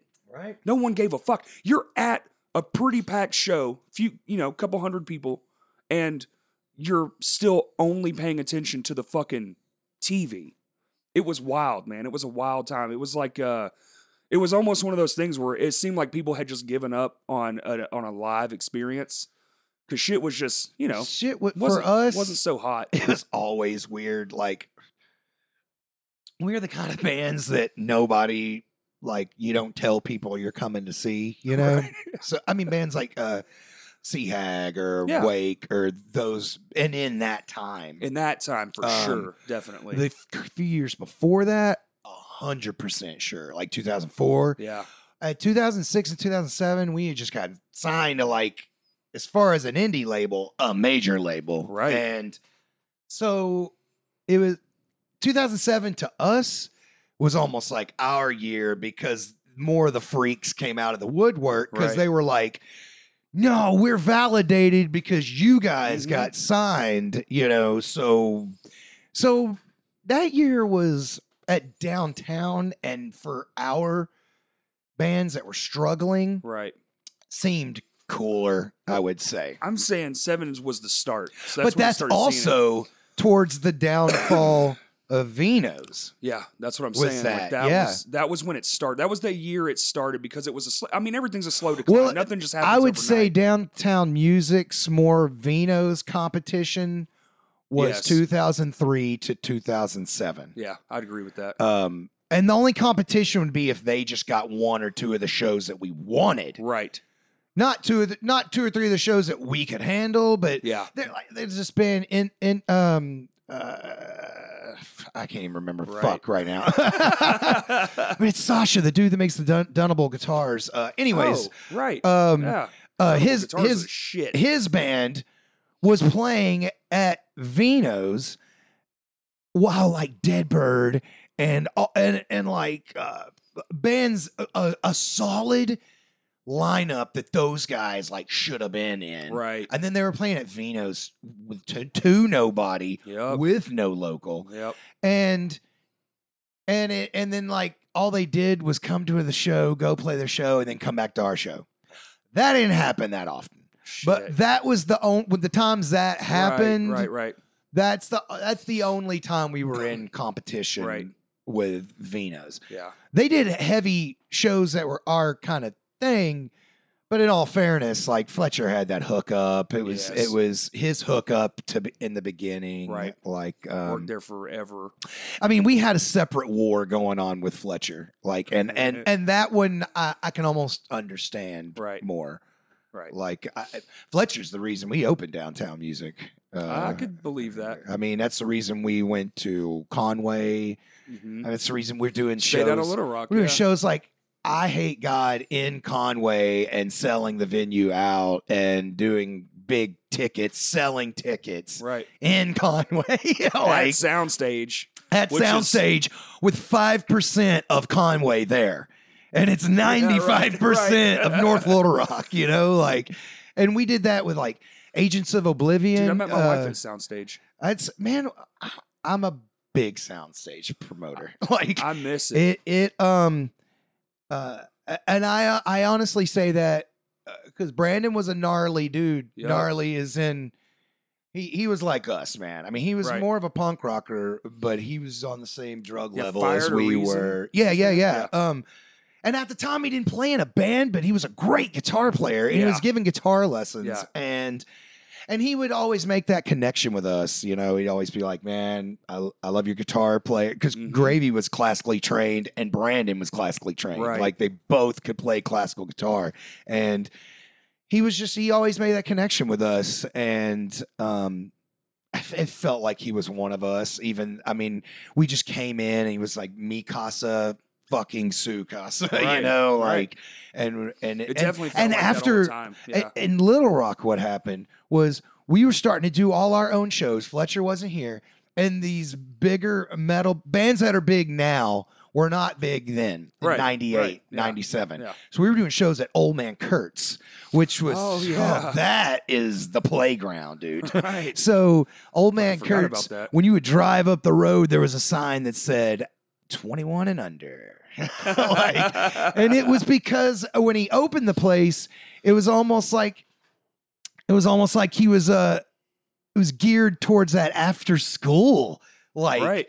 crowd, Right. which they did that in the 80s and 70s. Sure. There, when I was a kid, there were Big crowd, places man. like, "Hey, let's go to Smiley's after school. They Yep. have the video games, and then this band is playing." So it'd just be like Drinks the are only a Peach Pit quarter. or, Right, or right, whatever. yeah, I mean, it totally. was literally like that. Yeah. Like, I mean, like Saved by the Bell That's so and, crazy. and going there So after crazy. school and I remember like, shit like that. It's so, so wild. that's man. Old Man Kurt's was that in the 90s, and I it wish it didn't was catch more- on. Like, Wish there was more of that still. That was creepy in the night, but Okay. I know what he was going for because he Right. had shuffleboard and he had those kind of games set up. And what it was is his parents, his mom, or I can't remember, they had an old grocery store that Oh. that was half the size of this, and Right. it was a little bit bigger than this room, a Yeah, grocery like a little store. bodega kind of. Yeah. Yeah. And you walked in and there was stuff, you know, Yeah. and so he turned this room into a game room with like bumper pool and Right, like right, that kind of right. stuff. And then you went outside and he had made this stage. And so he was only doing shows in the summer and he wasn't doing any shows really. When we caught on, the place like blew up because we were doing all our shows there Right. from the year like September of 97 to for the next 2 years probably. In between then we had nothing. Yeah. And then Then the downtown thing. yeah. Yeah. Yes. Yeah. And no soundstage. Soundstage. So, sorry. No, it's Trying right. to keep And so like we do a Vino show here and there. Jeff Matika was booking at the time. Right. During those times, Okay. before Fletcher coming back. Before he came back. So Yeah. Kiffin, that used to play in Wake forever, and he played a million other bands. At the time, he had a radio show on KBF called Musical Fruit every Wednesday night, and I it remember did that. all Yeah. metal or crust or whatever, Yeah. because he listened to a lot of heavy stuff. So he would get the weird shows. It was Roger was a dude right before Kiffin, and he was the punk rock stuff, and then Kiffin was Okay. after him. Okay. So all those crust punk shows that Wake would get would be through Roger. Oh, okay. Roger would ask Kiffin. Kiffin would say, "Wake's a new band," and that's how all that happened. Badass. So people they were kind of like a beacon for bands that needed shows Okay. at that time. Awesome. And so we would get bands that are big to us now. Were hitting us up with nowhere to play, and that's when we did our first show in September at Old Man Kurt's. The next one was Halloween, and then after that, we were like started bringing our shows there, and this is outside. So in the Right. winter, he had made a place, and we were playing inside this place, The and he little- would just push the games up against the wall, Oh, and then as soon as it came halfway easy to go outside, he had a monster heater, and he built this ceiling over the Yeah. top, but it was only out of that plastic shit, you know? Oh, yeah. It was Corrugated a plastic. tarp. It was a good it was a tarp. and the way that the stage was built, because he would wear a flight suit like Yeah. he was the pilot. His name was Billy, and he'd run around. And at the time he had long hair like David Lee Roth, and he was our friend Lizard's stepdad. So anyway, that's how we know the place. Lizard was like my stepdad Billy, you know, Yeah, my yeah. mom's husband, like so. And so that was like his cool vibe. Is Right. he'd look like a pilot, but he'd wear this. I think his dad was maybe or something. So Okay. he had a plane painted. The stage had a backdrop just like this, dude. It was to a point, and then it came down. Right. And he had a plane. I can show you right now. There's a Six Shine show posted up on here, and the plane painted up, and then the tarp down. And at this Six Shine show, I duct tape a video camera to that beam in the middle. Yeah. And you get the top of the crowd, like everyone That's throwing cool. down. It's fucking awesome. And then as soon as the weather got good, you just pulled that Pulled the tarp tarp up off, and yeah. pushed the heater up, and then brought like in a monster fan. And man, we did really fun, good shows there. It was awesome. It was a good time. And then same thing with him. He moved to a bigger place, like down the road. This is all you take the Levy exit and you're going to Maumelle, that Yep. the Yeah, back way, like yep. Old Main. Not Old Main. Yeah, What's Old the Main. high school? Old Main is North Little Rock the other Oh. way. What's that high school? I don't know that one. It shut down though. I forgot, but Yeah. it was. Anyways, that way though, I know from where you're Levy to talking about, yeah. Maumelle, Yeah. Morgan, like out there, it's a long stretch, Yep. like 7 miles or whatever, and it was off in there. And he just moved down the road a little in this big fucking warehouse with no love whatsoever.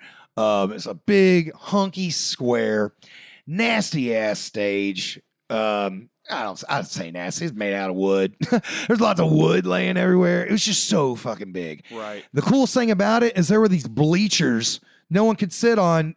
They were pushed up against the wall, and they went up, and the ceilings are so high. So I remember our last show there, like crawling up to the highest part of the bleachers with a microphone, while Wake is like, I'm up here, and Wake is like right on the stage, and then playing to the crowd right here. Yeah. And but hey, it closed after that, and Lost All Its Love. Yeah. That's the place where we cooked the floating dead animal on stage for Halloween and ran everybody out. Like it's nice because it's a story that's been talked about a lot. Yeah, I've heard that story. That's but so it happened there, and that was part of our our fucking protest. We hated it. We hated the place. Right. And it was Halloween, so we were like, hey, why not? Everyone loved Marilyn Manson. We were like, yeah, we're going to bring in a dead animal and we're going to cook it. And barbecue it with all his hair and everything. And I don't mean dead animal like we just bought it at the store, like in the meat department. like possum. We've been eyeballing this thing on the side of the highway for a while. There's a raccoon on 7. We didn't know what it was. It looked like a bobcat, but it was a possum. Possum. It just had been bloated so much that its teeth were gnarled out. Gross. So it's like, it's got to be a vicious cat. Vicious marsupial. Yeah. Them fucking things are piss and vinegar. Fuck yeah, they are. So, when did you come around to the... Because Vino's went through a lot of changes, and then Fletcher left permanently. And then Sam and Haley start coming up through there, and then...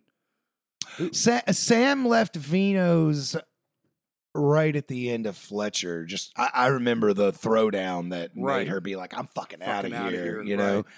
And it was the Phil Anselmo show. Oh, God. It wasn't Phil. It was, I mean, I probably shouldn't be talking about this shit, but Fletcher didn't have the guarantee. Right. And Sam had to go to them and be like, they didn't give me the money.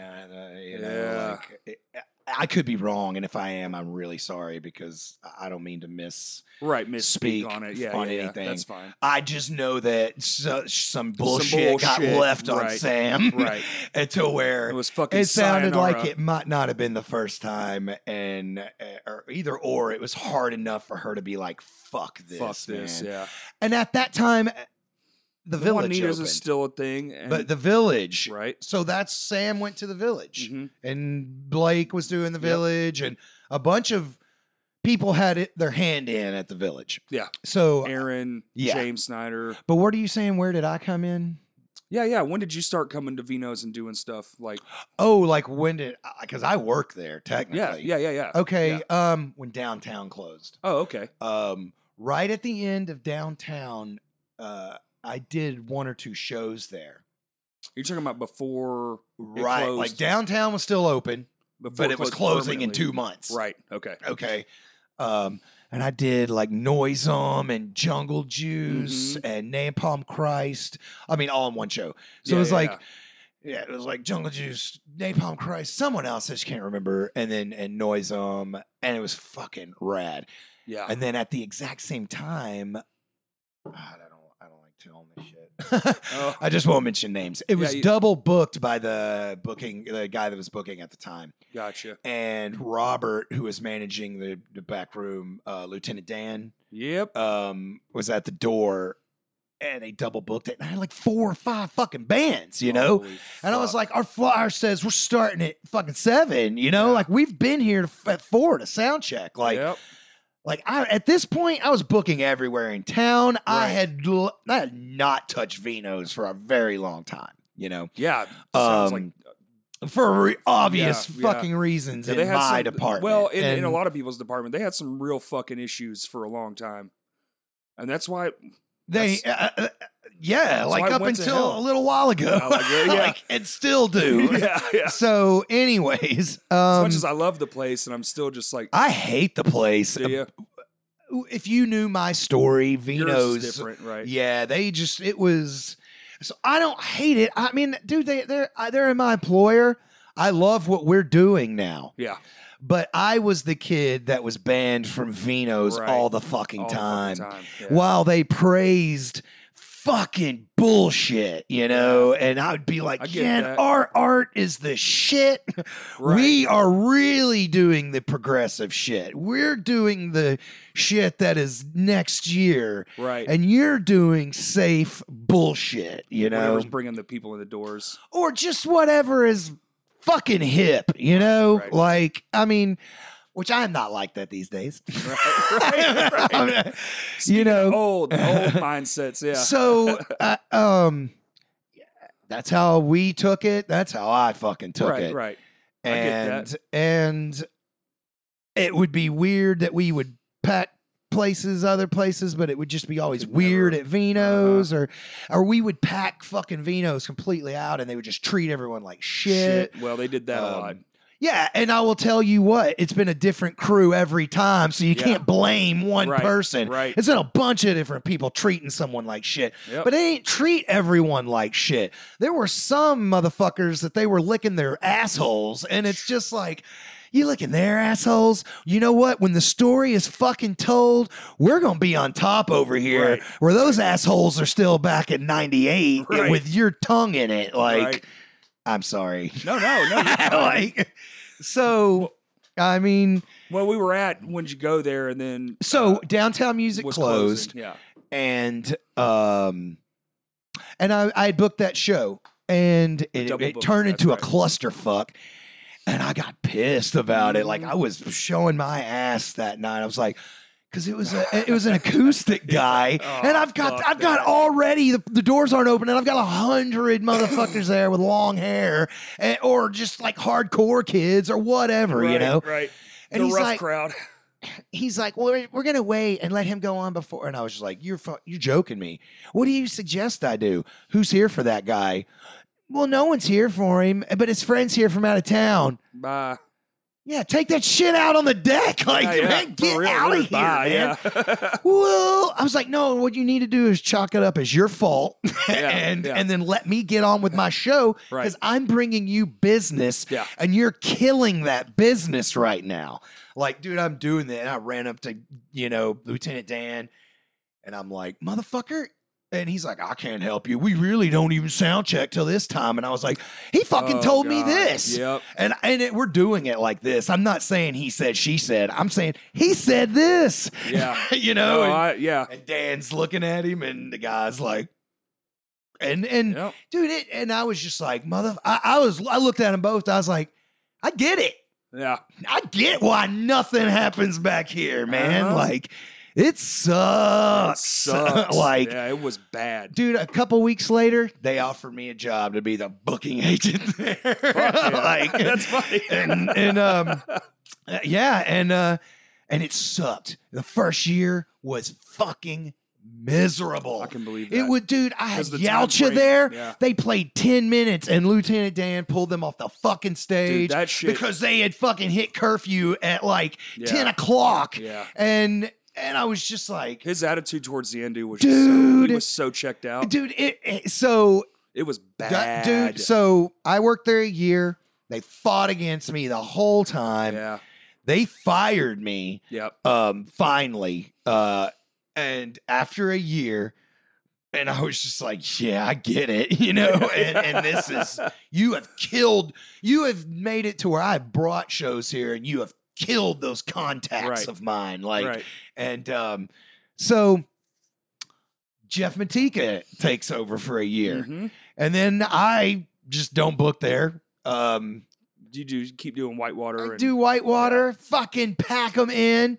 Yeah, dude. Jeff Whitewater. takes, like, does like some dumb shit, and I love Jeff, for really good friends, but he doesn't book my shit. Yeah. So for instance, I've got Jucifer coming in on a door deal because I've been friends with those dudes since before they've ever been a band. Jeff is offering them like a $800 guarantee, and no one fucking comes to the show because he doesn't put the right openers on it because it's not his fucking scene. And then he fucking makes people feel bad because no one came, but they all came to the one that CT booked a year earlier. And it's like, you don't get it, man. Like you stay in your wheelhouse. Yeah. That's it. Yeah. And me and him are in other houses together because we are fucking cock rock kings. Me and him will talk about docking till the end of time, man. And we'll be stroking each other off while we're doing it. Like but dude, the underground heavy shit is a weird, you don't just dabble in that shit, man. Like, unless for some reason you think you're going to make money, and then you better be in it to win it. You got to really have your finger on the pulse. That's it. And he was I remember he was mad about this particular shit and would go on Facebook, and motherfuckers were just like, what you don't know is we've seen Jucifer 100 fucking times. Yeah. And at least, like, CT was at least putting something on it underneath it that we wanted to see. So we stuck around for Jucifer because they're a really cool band. Yeah. And we probably wouldn't have went other than that. And then the next time when I was working again, Jucifer comes at me with this fucking like, we got to have a guarantee. I'm like, look, man, I looked at the emails he sent you. You need to take it back to where we were. Right. Right. I'll be here when you're ready. Yeah. Hey. And they did. They were like, cool. We'll take the deal you gave us. and just a standard. And they packed the fucking house that night. Well, you know, and got more than the guarantee that they would ask for. Of course. Yeah, of course you would. Why? I mean, you know, there's a lot to that, but also, you know, heavy shows require looking at the bigger picture. You can't just look at the one band and expect the draw to come from that one band. Fuck no, not in Arkansas. No. It doesn't work like that. I mean, for instance, the other night we did the Obsessed. We had over 100 people there. Everyone checked out by their fourth or fifth song, you know? Yep. It's just, dude, it's Arkansas on a weeknight. But you want to know what I did to get everyone there? Put Tempest Terra's first show back for almost a year. Yeah. With all new songs. Night Spake was also on that, which is a band that does not play regular at all. Right. Both those bands are all from the Morgan, Maumelle, Conway area. So it's like all their friends are at least friends with all that kind of a crowd, man. Yeah. Dude, I'm trying to do whatever I can to give the Obsessed some fucking money on a weeknight. It's hard to do.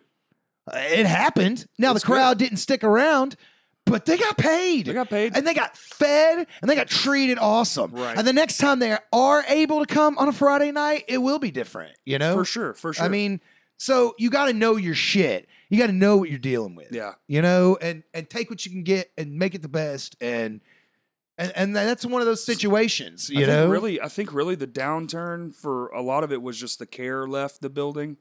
And people just didn't give a fuck. No, I didn't care when I worked there. I was scared on my toes the whole time because it seemed like they fought me on everything. So I left for a year, and Jeff Matika worked there with Dan. Yep. Robert. Yeah. Lieutenant Dan, for the people that don't know, the old manager that worked at Vino's for like ever. And he looks just like Gary Sinise, like they're just like twins or something. He's his fucking twin. You'll think you're seeing a movie star when you see him. Yeah, it's crazy. Yeah. He's a super nice guy. Okay, all this shit aside, which is the story I'm about to get to, Jeff and him have been friends for years because Jeff had worked at Vino's every position, you know? Well, Jeff, the whole next year, Jeff's booking those shows and learning that kind of shit that I just said. Which is the same kind of shit I would learn for a band out of my scene. Right. You know, like I'm not trying to, it's just something I had to learn over 10 years, that Jucifer rule or whatever, you know? Right. And that wasn't the problem with Jeff, man. He said, I mean, it was horrible working with Robert. Like he hated it. He hated the job. Fucking hated it. Jaded. Yep. He was just pissed off about it. Yep. After a year, Jeff quit. And went to Chris, and that's a thing. Chris knew that is the manager. He's the boss at Vino's because the owner Henry, people don't see him that much at all. I mean, he's there. He signs checks. He comes in. He does stuff, but it's in the shadows, Right. you know? Yeah. So Chris is the face of Vino's. Yep. And those three guys are old friends. Like Yeah. like Chris started out as a cook with Jeff and Robert. So That's I mean, crazy. and Jeff had to go to Chris and be like, I'm quitting, and it's because of Robert. Like it's miserable. We Yeah. were good friends, and now I can't work with him. Like Yeah. I want to go back to being his friend, you know? Like No, yeah, I get it 100%. and right after that, so I worked there a year. It's hard for me to think back on what years these were. Maybe More recent. It was directly. I mean, it touched basis with downtown closing. There you go. It was so that Noisem show. Yeah. We booked the very last downtown show ever at that Noisem show. Right. Like Napalm Christ had the date, and then we found out a day before that Noisem show that that's the last show ever. So at that show, Napalm Christ was like, does everyone just want to play on it so we can all be friends at night, you know? Right. And it happened at that Noisem show. So it's like I just started working at Vino's Downtown Gotcha. Music, and that was the year that sucked. And then there was the year that sucked for Jeff. And then after that, Chris approached me about a different deal, saying, I want you to do shows. We're going to give you this cool percentage and you'll make money. And I don't do that. Yeah. Like, I don't take a percentage off my shows. Like, the only way I would make money is if the show was so awesome, you didn't know I made money. Right. Right. And everyone's getting paid at that Everyone's getting- point. yeah, And so yeah. it's like, there's never, if you're like, was that all the money that's made? Yes. Like, because it's just to that, you know? Yeah. And so he was trying to make me that deal, and I just didn't feel comfortable with it because I'm like, I know my numbers. It's not commercial numbers. Like, I'm like, dude, if I only make $500, I don't want to take 100 from that. Like, I'd rather give 400 to the touring band and give 100 to the opener, or give 500 to the touring band. Like, I mean, and just explain to the 4 openers that there wasn't enough to go around to 4 openers, so we're gonna all give it to the touring band. You Right. know. Yep. So it's like when you're dealing with so many bands, there's no room for me to squeeze shit out of this, you know? Right. Right. And so I told him, I was like, I want my job back, but I cannot work with Robert. I was Yeah. like, that is what has to happen, man. Like, and I think it had nothing to do with me. It was in the works already. Yeah, That yeah. they were like, Robert is not going to be back there anymore. Well, they had to know. Come on, man. Hey, knew. Yeah. And it wasn't me. Where before it was a me. They were probably just hoping it was me. Right. Oh, he's that dude from Right. Wake, from the Six Shine crowd. They've always hated us because we've always hated them. Yep. Like I mean, And he's been here forever. and he's been here forever. Literally. So why would Literally, Yeah. right. I mean, he was there my whole fucking career until he left. I Right. don't remember a time when. But what's crazy is when I first started, he was awesome. No, there. He was dude, fucking great, and I'm sure he dude. is now That year he's not that I in worked, that he place. was miserable. There were lots of times we saw eye to eye on shit. Yeah. There was this time, our sound man, who was a regular sound man, dude, he got rid of. I came in, and the old dude Lee that was just hated everyone. Triple Like, ponytail man, dude, Yeah. and Wake had gotten in fights with Lee on stage. Like, we opened Lots up of for Living bands. Sacrifice after 10 years of saying we will never step foot there. Sam and Living Sacrifice both reached out to us like, this is our reunion show. Yeah. Rocky's been in Evanescence for so long, so we broke up. Well, now we're back. We want Wake to play with us. And we were like, fuck Vino's. Like, man, you play at downtown Yeah, music if yeah. you want to play. But they all convinced us. And Lee fucking started shit with us, like yelling at us from the monitors Oh, yeah. in the middle of our last song and Oh, shit. yeah. I mean, it was a fiasco. Mm-hmm. and so, I mean, when I came on, I was like, Lee's getting the fuck out of here. Bye-bye. Like, Yeah, bye. And he was. Dude, it would start And out. what was awesome is as soon as that happened, he sent Henry and Chris this tweaked out, like 12-page fuck you message fuck? that was like, oh my God, you had to be on Tweak to write this shit, man. It's What the like, fuck? you are going into so much weird shit on here. So it made it seem like it wasn't me, like Good, that yeah. he was dealing with shit or whatever. And God bless him. I loved him for in the sure. Sunny Days years. For sure. But he would fucking like- walk in and just throw the fucking crate of shit down. I mean, that was the first thing. Yep. That's the first interaction of him just fucking Yep. and just piss and vinegar the whole night. It was bad, man. Yeah, no, Bad. so got rid of him, and then the other guy kind of stepped up as a main dude. And then like I would have these shows and he would be hanging out. Like in my mind, if you're sound, you're the busiest worker other than the doorman. Mm-hmm. If there's no doorman, there's no show unless it's a free show. Right.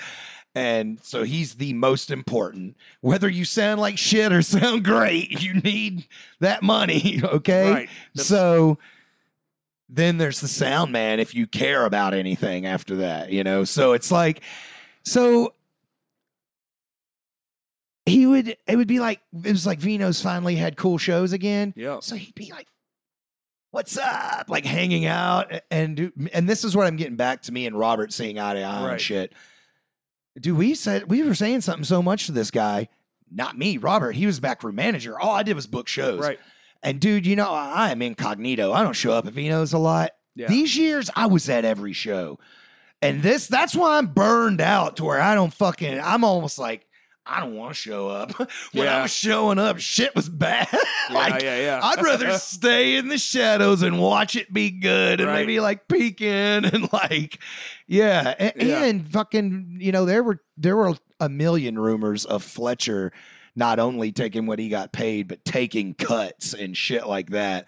I never want to be that dude. Yeah. I'll be like, I can't take a cut because I hadn't been there for a month. Like, Right. so, and that was the other deal they offered me. They were like, well, would you want to take a deal with it? When I told Henry and, you know, Chris, I was like, I just want to come back regular, getting a paycheck, and Yeah. I'll just book good shows. Henry looked at me and goes, and you don't want nothing else? Like, you're not going to take a cut? And I was like, I just started Okay. smiling. I was like, Yeah. no, man, I'm just going to book shows. I don't want your cut. I just yeah, want the shows. I'm just That's going to it. book shows, and, you know? and inject some love back into this fucking room. 'cause Yeah, it's which dead. it took forever. Yes, it did. All the way up But until it's like working. maybe a year ago. But So, it's working. we started cleaning house, getting rid of these people, man. Like we set up a meeting with that sound man to discuss why he talks so much and doesn't fucking get the bands going, and he quit. He didn't Yeah. even show up to the meeting. Shows me right there, man. Like got new sound men. Robert, I left, came back. We got a new manager. Yep. He didn't give a shit, but he wasn't hateful. Right. Right. So that's when we hired Drew as his right-hand man. Oh, okay. And that's when I finally started getting, but at this time we always had Brian. Yep. But our sound is complete shit. So Oh, the PA was and then fucked. Marcus Lowe, and he was getting completely burnt and jaded from everything. You Yep. know, I mean, he's one of the original people that started Vino's as far as like his bands, Yeah. like that scene. Like there would be no Vino's without his bands and those bands. I agree. And to just come into work and not the love be put into it. Yep. Like for instance, what you guys have recently been doing, you know, Yeah. and he had to get the fuck out of there, Yeah. you know, because he was just like, you know, Just this gotta- is not the positive scene that it needs to be, you know. Right. And he knew, he was like, CT, you're booking your shows, but you're not here. you Yeah. know? Yeah. And I agree with him. I'm not arguing. Yeah. And I'm like, look, I'm trying to keep my safe distance. I know I want a job. You Right, know, right. like I don't want to push. It seemed like anytime I'd ask Vino's for shit, they were like, Yeah. dude, our fucking refrigerator just broke and you're trying to get me to do this? Yeah. Like, y'all don't Okay. even make us money, but we need to fix this shit. And I can't argue with that either. That's true. I mean, it's I'm not arguing with any of these people, Right. you know? So we finally got to a stable staff. Once Drew became the boss, that was everything. Hmm. When he became the backroom manager, he took it upon himself to get those monitors up there Mhm. because they were all shot. He would bring his monitors from his practice room. Yep. He was just bringing them up for shows he liked until he just kept them there. Yeah. Till they worked out the deal to where they were renting monitors from Tedford all the way to the monitors that we're buying like this week. Oh, really? We're getting the old Juanita's monitors. So Our it's happening. monitors are going to be louder than our PA. Thank God. So, Dude, that's the best No, it's monitoring like- no, system and you know of what? all fucking Henry- time. I love that monitoring Henry system. thought he did the stage. Henry thought he doesn't know what's going on back there. You know, That's so crazy. and for the last year to let people in on shit they shouldn't know about, you get an 80-20 cut for a standard Vino's Yeah, deal. yeah. Okay. We've been doing 70-30 to take 10% to pay for our rented monitors so everyone can have a good sound. I thought most places were 70-30. It depends. Like, for instance, Chris King will give me an 80-20 cut. You know, Gotcha. if Sam Take wants 10. to do a deal, Yeah. he'll probably do that. But his standard with everyone is a 70-30. But as a promoter who's Right, been right. bringing money. Because and- you constantly give him shit. Yeah, Totally. Totally. You get a bulk. Whitewater discount. Tavern, 100%. Really? Damn. So, I mean, they make so much at the bar, it's just that's stupid. true too. Yeah. It's like I've only ever been there like 4 fucking times, and I had multiple drinks. they're there. it's fun to drink there. It is. It's it's What a good dark, atmosphere. it's secluded, it's Mhm. fun, you know. We're at the age to where it's like this is our saloon, you know, like because we're not out drinking whiskey at other places, you know. I mean, it's usually a beer or whatever, Right, And just have a beer or two and go home. right, Yep. I mean, so, that's what we've been doing to cover our monitor situation.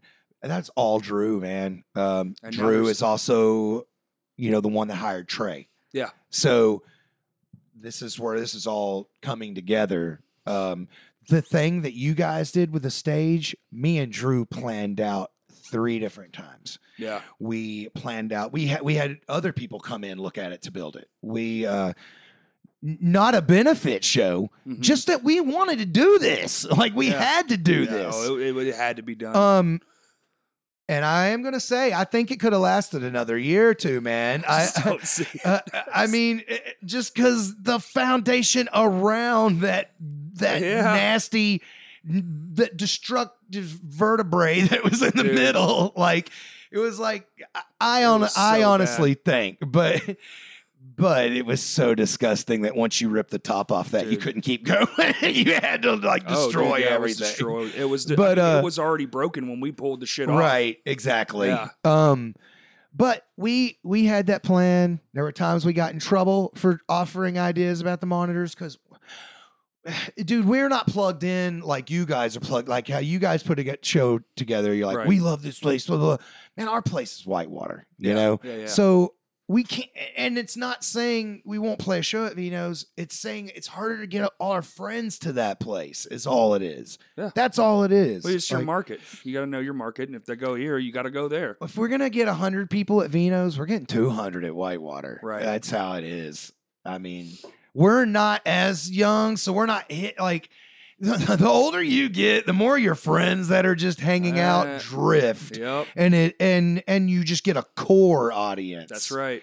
The cool thing about Whitewater is those friends are drifting back because Whitewater's a cool place. It is a cool place. and it's casual and it's fun, and so a lot of people don't mind to pay a cover because they're like, I'm just gonna go out back and hang out with my Well, friends. it's never a like, bloated cover, though, is it?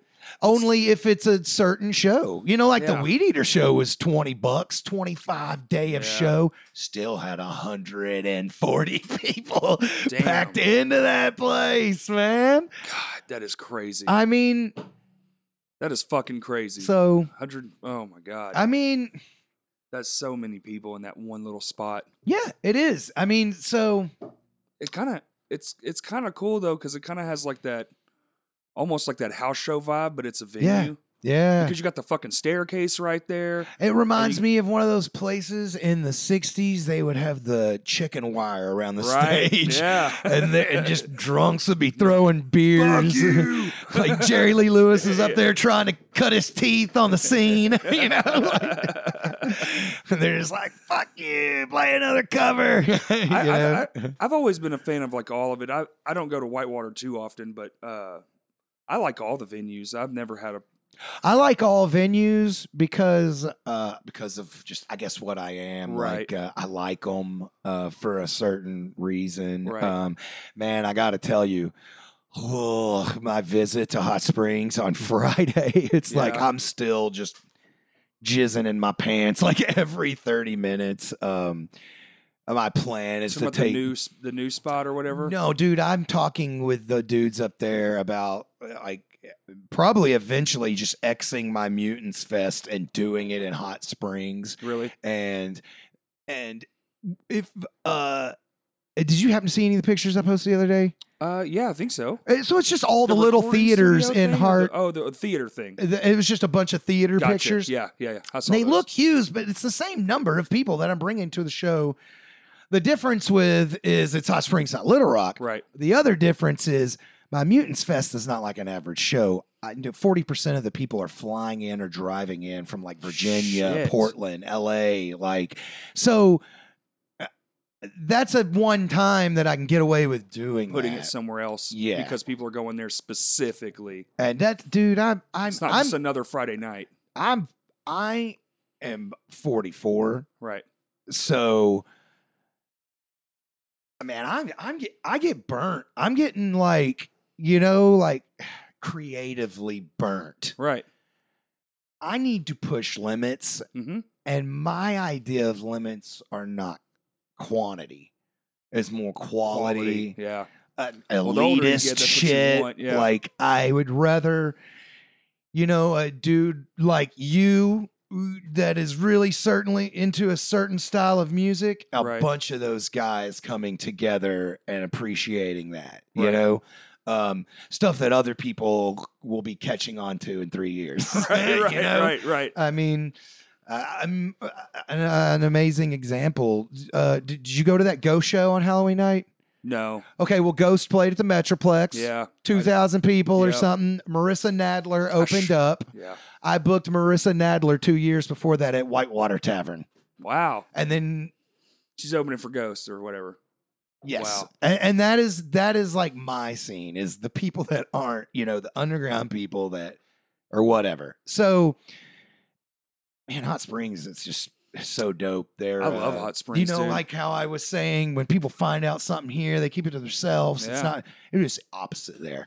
It's, Well, because they're closed off, man. They're it's such a little hole that they got this whole little big city in these mountains and trees Yeah. and shit, and they're just closed off. I mean, fuck, it's 40 minutes to there from here. yeah. So it's I've like- been making those connections. Yeah, so it's like it is hard for that group to get up here all the time. It's like, dude, that's 2 hours all right the there. time.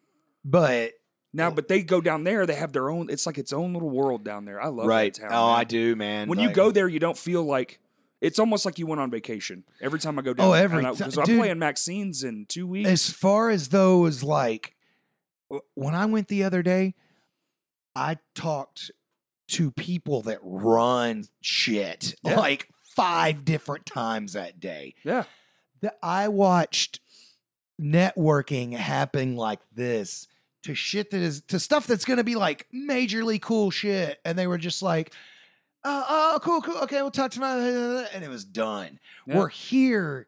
It is jumping through fucking hoops. hoops, man. It's like Yep. no one appreciates real art, and they're only backing their own shit. So let's say I feel like that's changing with the younger crowd. I you don't- see a lot I'm of not these saying guys- I'm not, the younger crowd aren't business owners though. Well, true, fair. So if Good- this good is happening to assessment. them too, if anything, Right. I mean, when you go to Hot Springs and say something to someone like, "I want the Body to play in this church." Do you know the Body? Who the Body is? The Body Heard is of this them, band but I that's don't- from Arkansas. I don't know They them. moved. They're from Portland now, though. Okay. They're fucking huge. Okay, and they're a 2-piece, extremely noise. Oh, okay. Avant- I know who you're talking about. Yeah. People categorize them as metal because they use very loud distortion and Right. heavy, but it is art. Okay, Yeah. that's laughable here. Ideas like that, and to say something like that there, it's like, that's a great idea. What could I do to help you out? Like it's Yeah. and It's it's its own thing. mind blowing, Yeah, man. yeah. Especially in theaters like that. And there one one guy, a really nice guy we met yesterday, Friday, at one of the theaters was like, oh yeah, we don't really have a lot of business that month. You're talking about do this, as much as you could use our place would be awesome. Yeah. and in Little Rock, it's that, oh, you want to do music? Click. Yeah, that ain't no shit. I mean, it's not music. Heavy. Oh, you want to do, yeah. Oh, you And not only is it not, I mean, we're heavy, but then it's a step to unpleasantly heavy. right? Like you have to be a fan of this stuff. Yes. Well, outside of Arkansas, this shit is drawing thousands of people. That's true. I mean, there are festivals, other places that people save their money, fly there. Fucking fly. They're putting money into their economy. Right. Right. And in Hot Springs, in their mind, they're like, you want to bring 300, a fest to those people are thousands of people. But even in the mind of Hot Springs, they're like 300 people that would never come here and see this kind of an art form that we're not pushing. Like, cha-ching, cha-ching, cha-ching, cha-ching, cha-ching. Every little bit helps, right? Dude, that's a lot of it to them. Yeah. Think about it. 300 people. True. I mean, that would not be in Hot Springs that weekend, on top of the regular tourists. Right. Or just there for the weekend. Just there for the weekend. Yeah. I mean, Little Rock don't give a fuck. I mean, which parts I like, parts I don't. Sometimes it's nice to not give a fuck, but dude, we came up really hard because of it, and I would never change it. Yeah. I wouldn't know the stuff know now. It tends to create more drive, because you're like, oh, fuck me, oh, fuck you. Bingo, bango.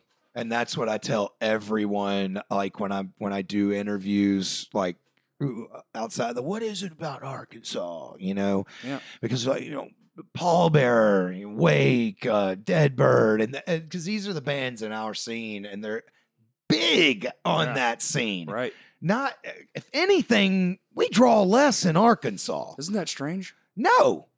No. Strange. No, it's strange that that a band from their hometown. Right. But I know, it's not strange. I mean, it's just about right. We do that too. I mean, it's so.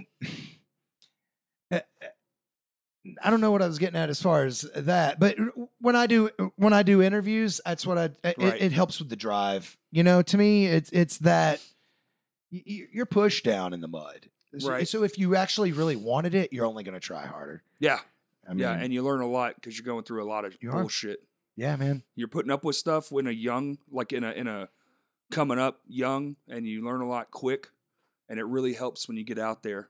You don't fuck around as much. You get the job done. Yeah. You're a lot more. It also is nice when you come from say when Vino's was just a shithole, and you're having to deal with that. And you go to a venue where people are nice. I didn't. But going back to what you were saying is like doing. Getting the job done. You used every word except for DIY. Yeah. I didn't learn that word because I wasn't a punk rocker. Right. Until someone like Fletcher, we were doing, he had taken one of my bands, Soylent Green, but he couldn't get a show anywhere. And he was like, where can we get it? And I was like, well, we're doing these shows at this sign. It was like a month before the soundstage, and we were doing shows at the sign company, like down the road. They were letting bands set up and do shows just in an open warehouse where they were working on the signs. Okay. And that's pretty badass. Yeah. And we had just done Cop Sodomy and Six Shine, packed the fucking place out. And so the next show was Soylent Green, Epoch of Unlight, Wake. Reed that plays in Wake now. It was his very first show in the band, and it was like I don't know, July of 1999. Okay. So Fletcher, he shows up, he looks around, because before he was like, "Oh man, what's the beer situation?" And I was like, "Huh?" I didn't know. We don't, Yeah. So he shows up with beer, and he looks around. He's like, "Wow, man. I didn't know this was going to be DIY." And I was just like, huh? I was like, this is what we got to do to get it done. And Jay Lytle, the bass player of Six Shine, came from that whole. It's kind of like he dropped out of that punk rock scene to start our scene. Mm. And when I told him Fletcher said that, he was like, "He said that," almost like, like he's like, "Yeah, they can say that. This is what we do to get the job done." You know, That's like. right, man.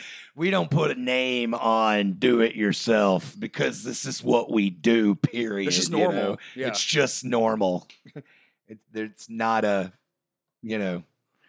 I remember that. I mean, it stuck Dude, hard. I definitely Like he had been meaning to keep that term away from us. You know? right. Man. I definitely enjoy that it was a little bit tougher to get shit done. I feel like it did. It helped a lot. Because if it had Hey, been where easy, are you guys from? Here? right here. Yeah, I'm sure that's a little tougher. Yeah, I right mean, here. so you had to There was- drive to Little Rock to see a show, or did you see your Period. first show here? No, fuck no. There's no shows here.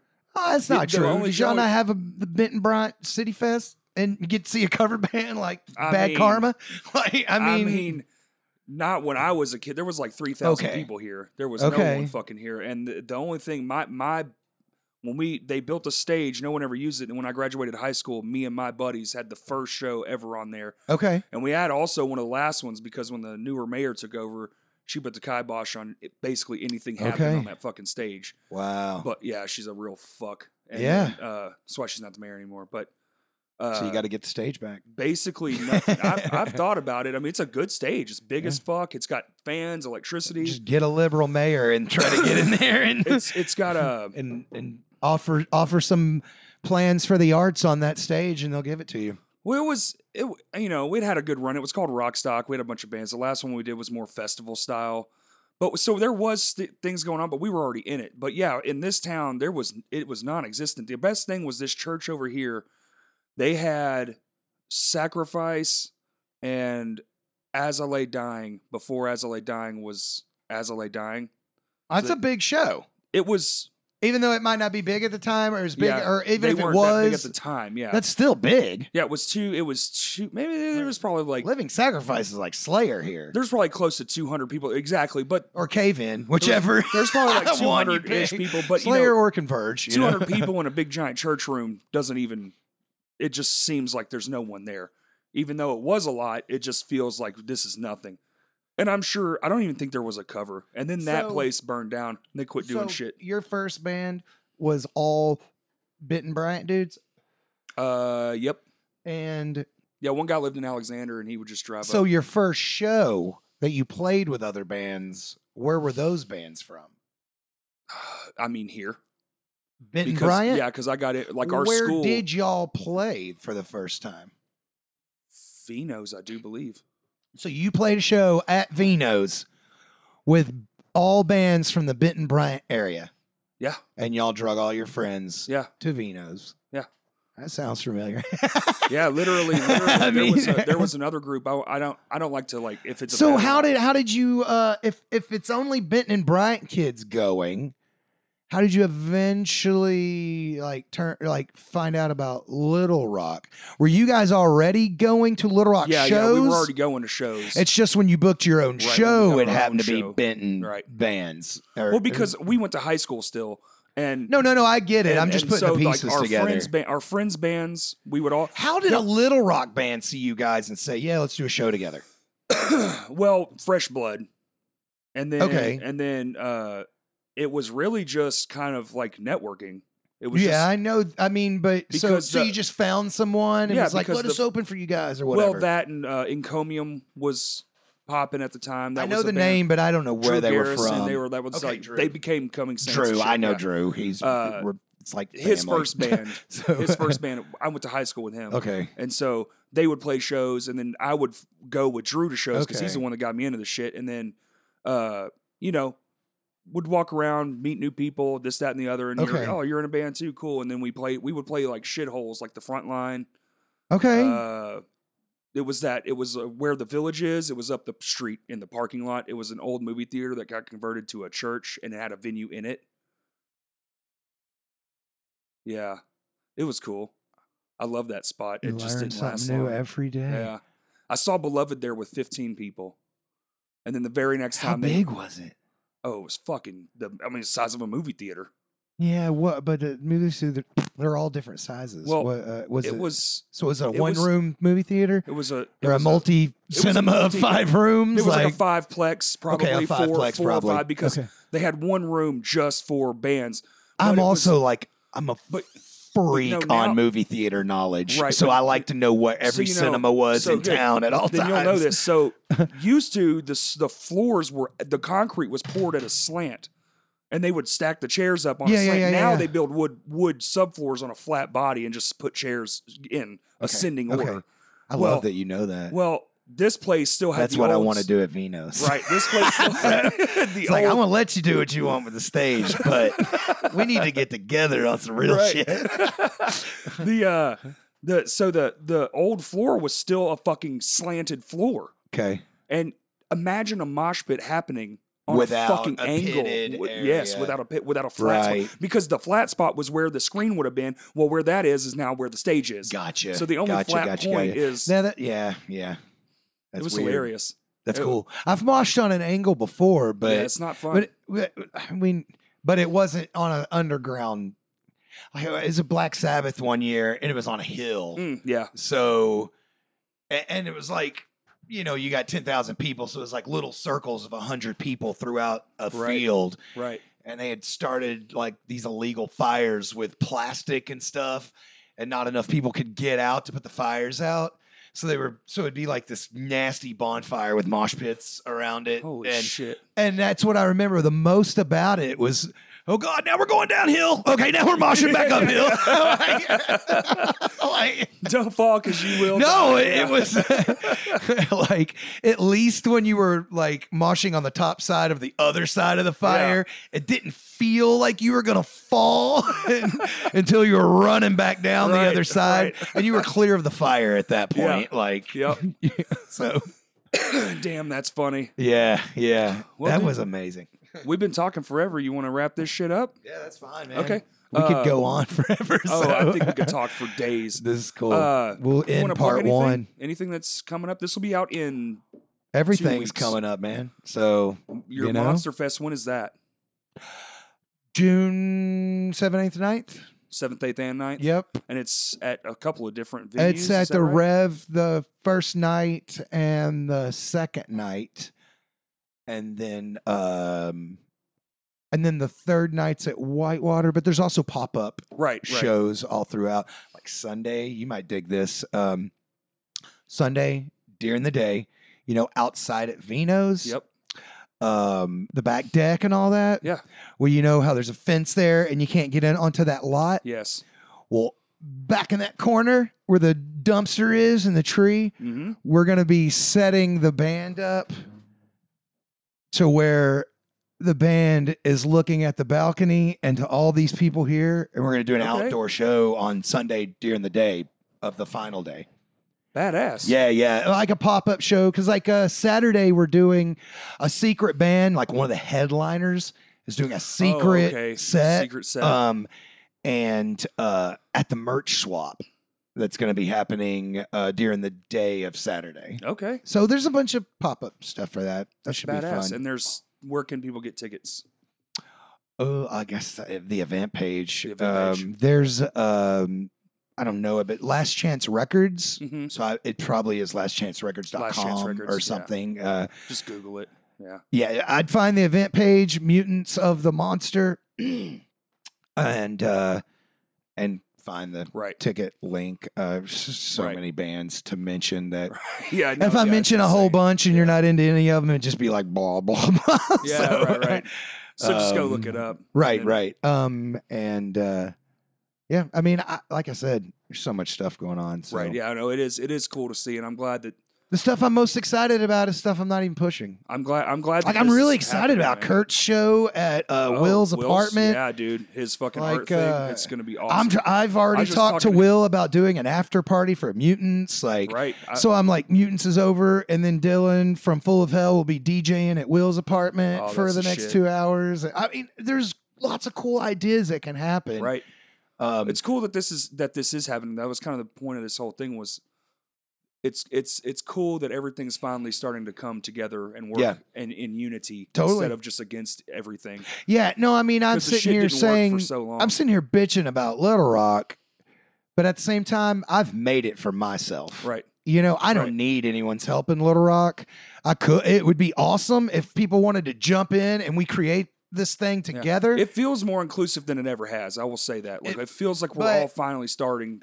But that's what I mean, like it's you guys are a part of a different younger scene. That's true. And that's always happening. Yeah. And that's what's cool. So in 10 years, they're going to be dudes doing the same stuff. Right. There's going to be a scene. Even better. Yeah, hopefully. God, True. if I'm going to learn anything, I mean, I don't want to be stuck in a lull. I want to learn new stuff, man. Like, same. I want some young motherfuckers to teach me about some music I am not hip to, man. Like, I want to try new things. I want to do new shit, which is the whole reason I'm trying to do this in Hot Springs. 100%. Is I want to offer people something that something different, you know. Awesome, dude. So, I can't wait to see what you're going to bring down there. Yeah. I love that fucking town. I always need an excuse to get down there. It's beautiful, man. It's the only national park that is an entire city in the entire world. There's no place like that. I mean, it's also the second biggest. I think they have a lot of shit that's like, dude, they're sitting on a crystal. Yeah. Why do you think everyone's got crystals everywhere? Yeah. It's probably just one big crystal, and they're just sitting on it. So what's this? That's like all the magical powers in the world. Water is free and fresh, and it flows out of the mountains, and you can just walk up and drink it. It's fucking crazy, man. Good vibes. Good vibes. I mean, I loved walking down that strip, dude. Now I'm thinking about all these bands that I bring in town. It's a way coming there and walking around and just like, you know, there's a life force there. There is. That city pumps. It beats. It is, man. All right, CT, man, thank you so much for doing this, buddy. Thanks, Corey. This has been fantastic, and everybody, you know where the fuck to find me. It's CrashCast Pod. On Twitter, it's CrashCast Pod 1, and my buddy Kurt actually convinced me to start using the Twitter, so I'm going to start using the Twitter. I need to. I started one 3 years ago and was like, fuck this. Fuck Twitter, yeah. I only follow cockrockers on Twitter. I'm telling you, man, it's the worst. I have the worst social media habits, but it's changing and I'm trying to do better. And everybody, if you're listening to this, I really do fucking appreciate it. If you leave a review on the iTunes thing because it helps me out a lot, especially when I go to try to shop this bitch around. That's it, man. Thanks for listening. Yeah.